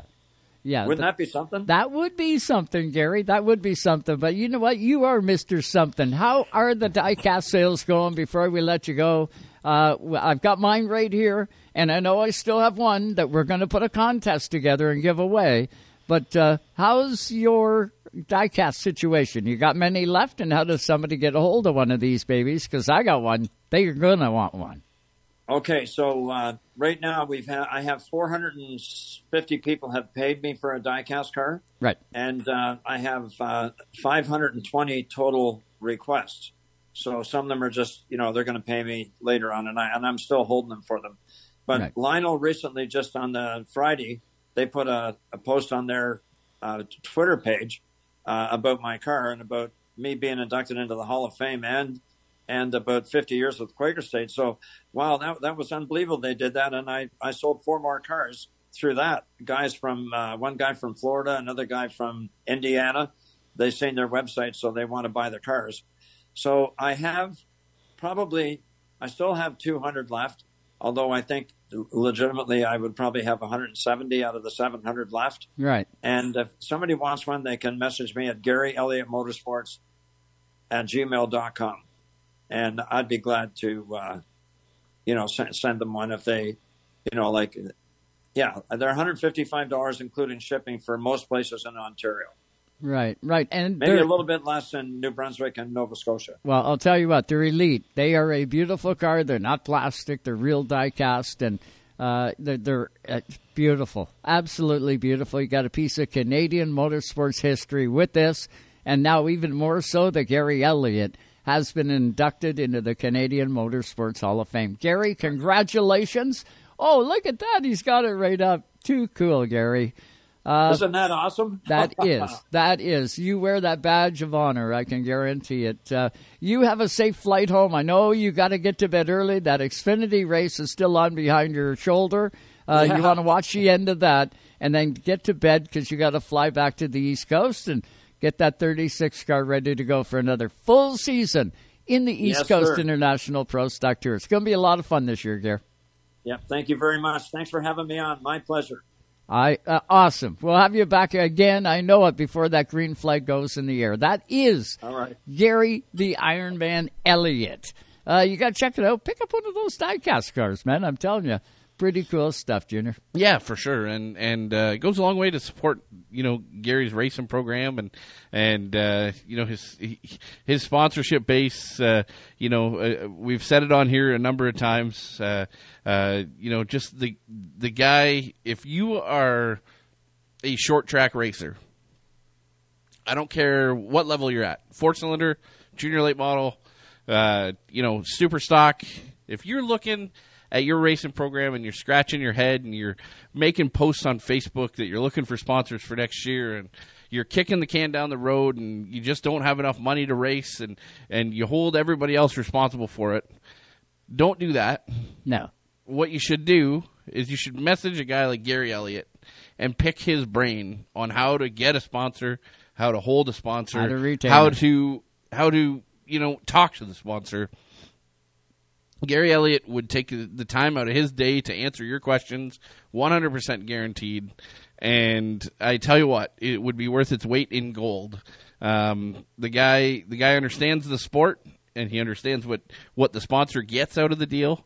And he's definitely somebody that you could rely upon, and he helps so many people in the sport. Just thinking down the list of competitors in, Canadian Vintage Modifieds, Flamborough Speedway, the All-Star Series back in the day, right? He's done it all. He's done it all, and he ain't done yet. No, he ain't done. And, you list all the places where he's been. he didn't just go down there and race them. He was an ambassador for that series. Yes. And just an incredible cat. Definitely a friend of Race Time Radio, and congratulations on the Hall of Fame. I seen a move one time, a young late model driver, brand new guy, yellow stripes on the back of the bumper. We're at Sunset Speedway to kick off another season. Gary had a mint 36 car, like he always does. Pulls out onto the racetrack. Heat number one of the season. Cars are circulating. Oh, everything's looking good. Green flag goes in the air. Gary is outside pole. Young kid on the inside. I'm not going to say his name because I don't want people to shoot darts at him. But he was on the inside of Gary and literally put Gary into the fence just about till there was no tomorrow and bent that car like you wouldn't believe. Mm-hmm. And I mean destroyed the 36 car. Yeah. I thought for sure Gary Elliott was going to snap that day. Yeah. I wouldn't have blamed him if he did. I thought he was going to, and I was going, oh, my God, I hope he doesn't. Yeah. Gary Elliott unbuckled out of his car, went straight over to that driver, to his window. I thought, here we go. I've never seen Gary throw a punch, but I bet you I'm going to see him pour more than coal to it this time. And what he was doing was asking the young driver if he was okay first. Secondly, do you know what you did wrong? Yeah. Gary was going to teach him what he did wrong, as opposed to, go after him. And it was just one of those wonders, man.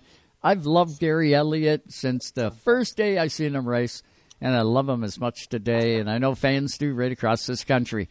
If I was Quaker State, I'd be on that horn to Gary tomorrow saying, I'll take every die cast you got, and I'll give them to every Quaker State dealer from across Canada so that they can all have a piece of Canadian history. But that would be me. So I'll leave that to you. We got to hit our final break, Junior. When we come back, we got lots more to talk about. Thanks so much for tuning in. We will be back in just mere seconds if I can get my hand to work to hit the break.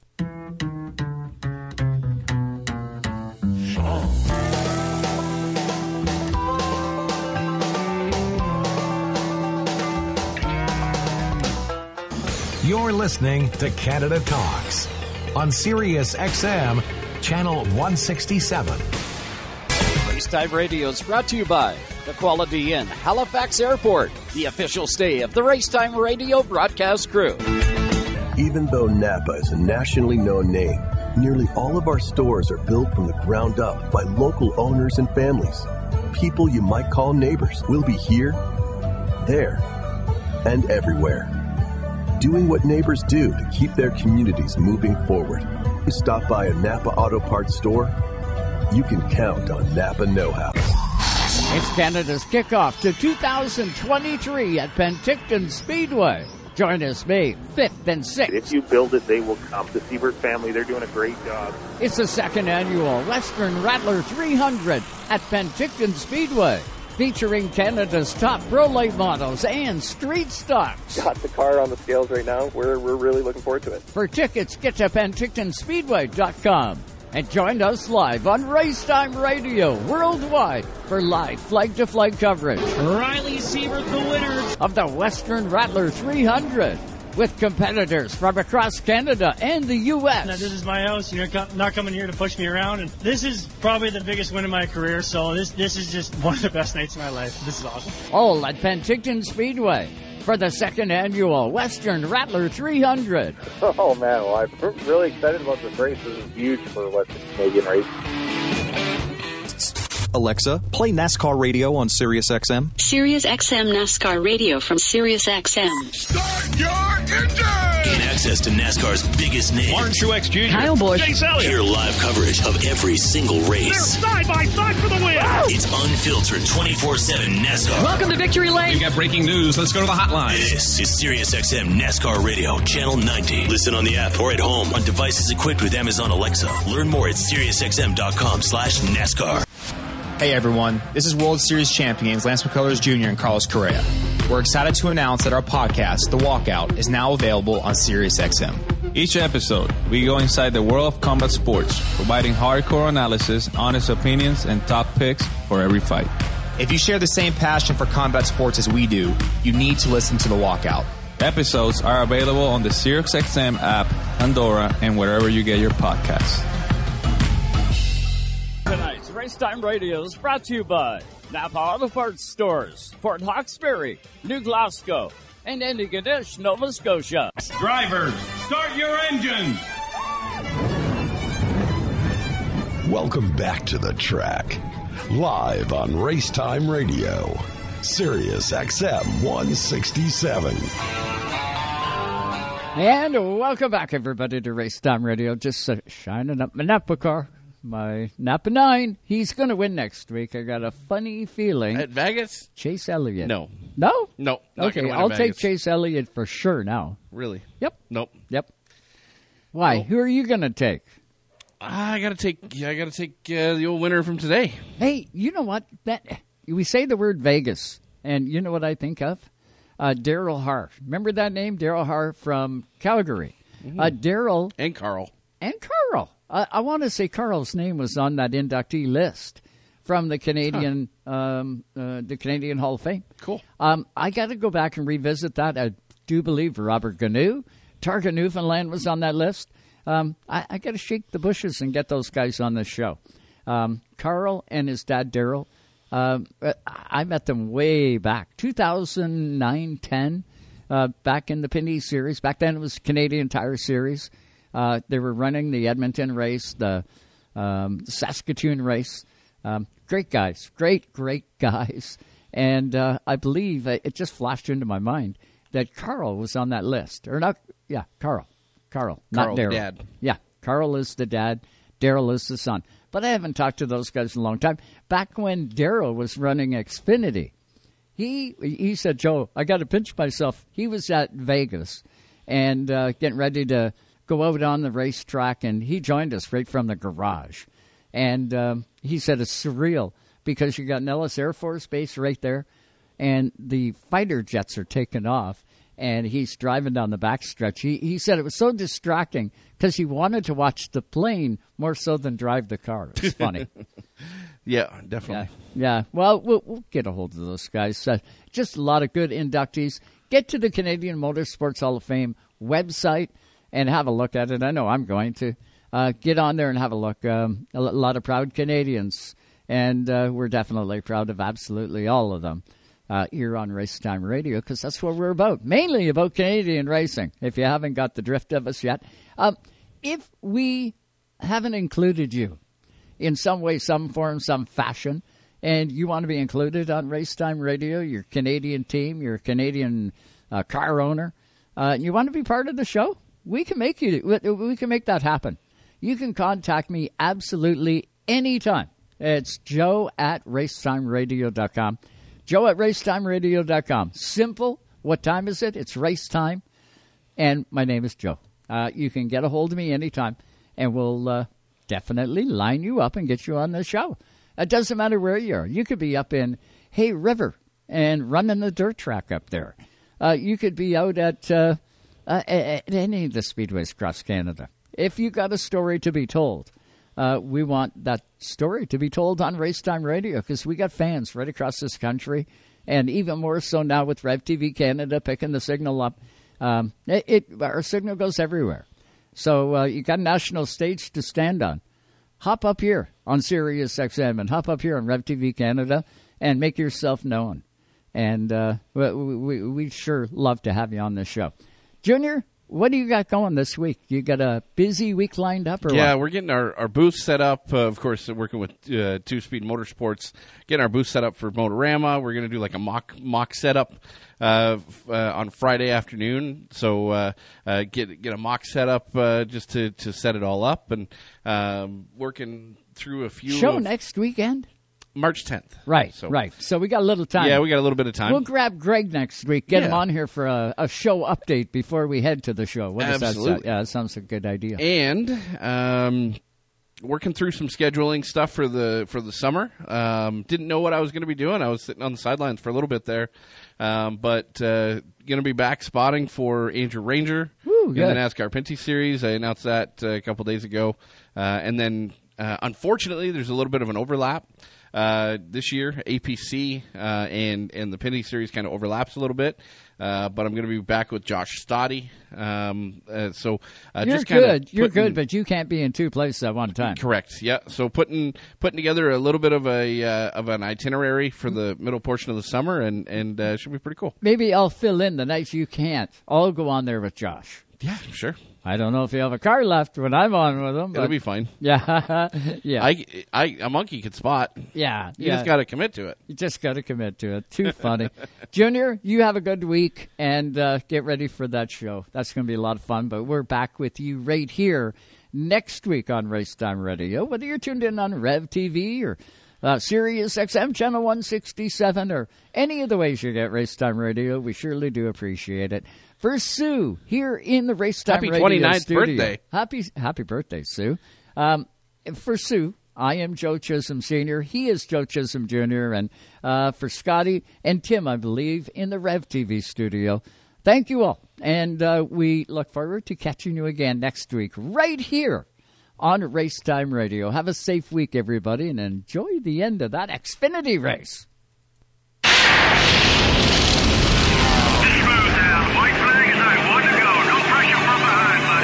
Thanks for listening to Race Time Radio. Visit us on the web at www.racetimeradio.com. We hope you'll join us again next time for more Race Time Radio. Come on now, dig.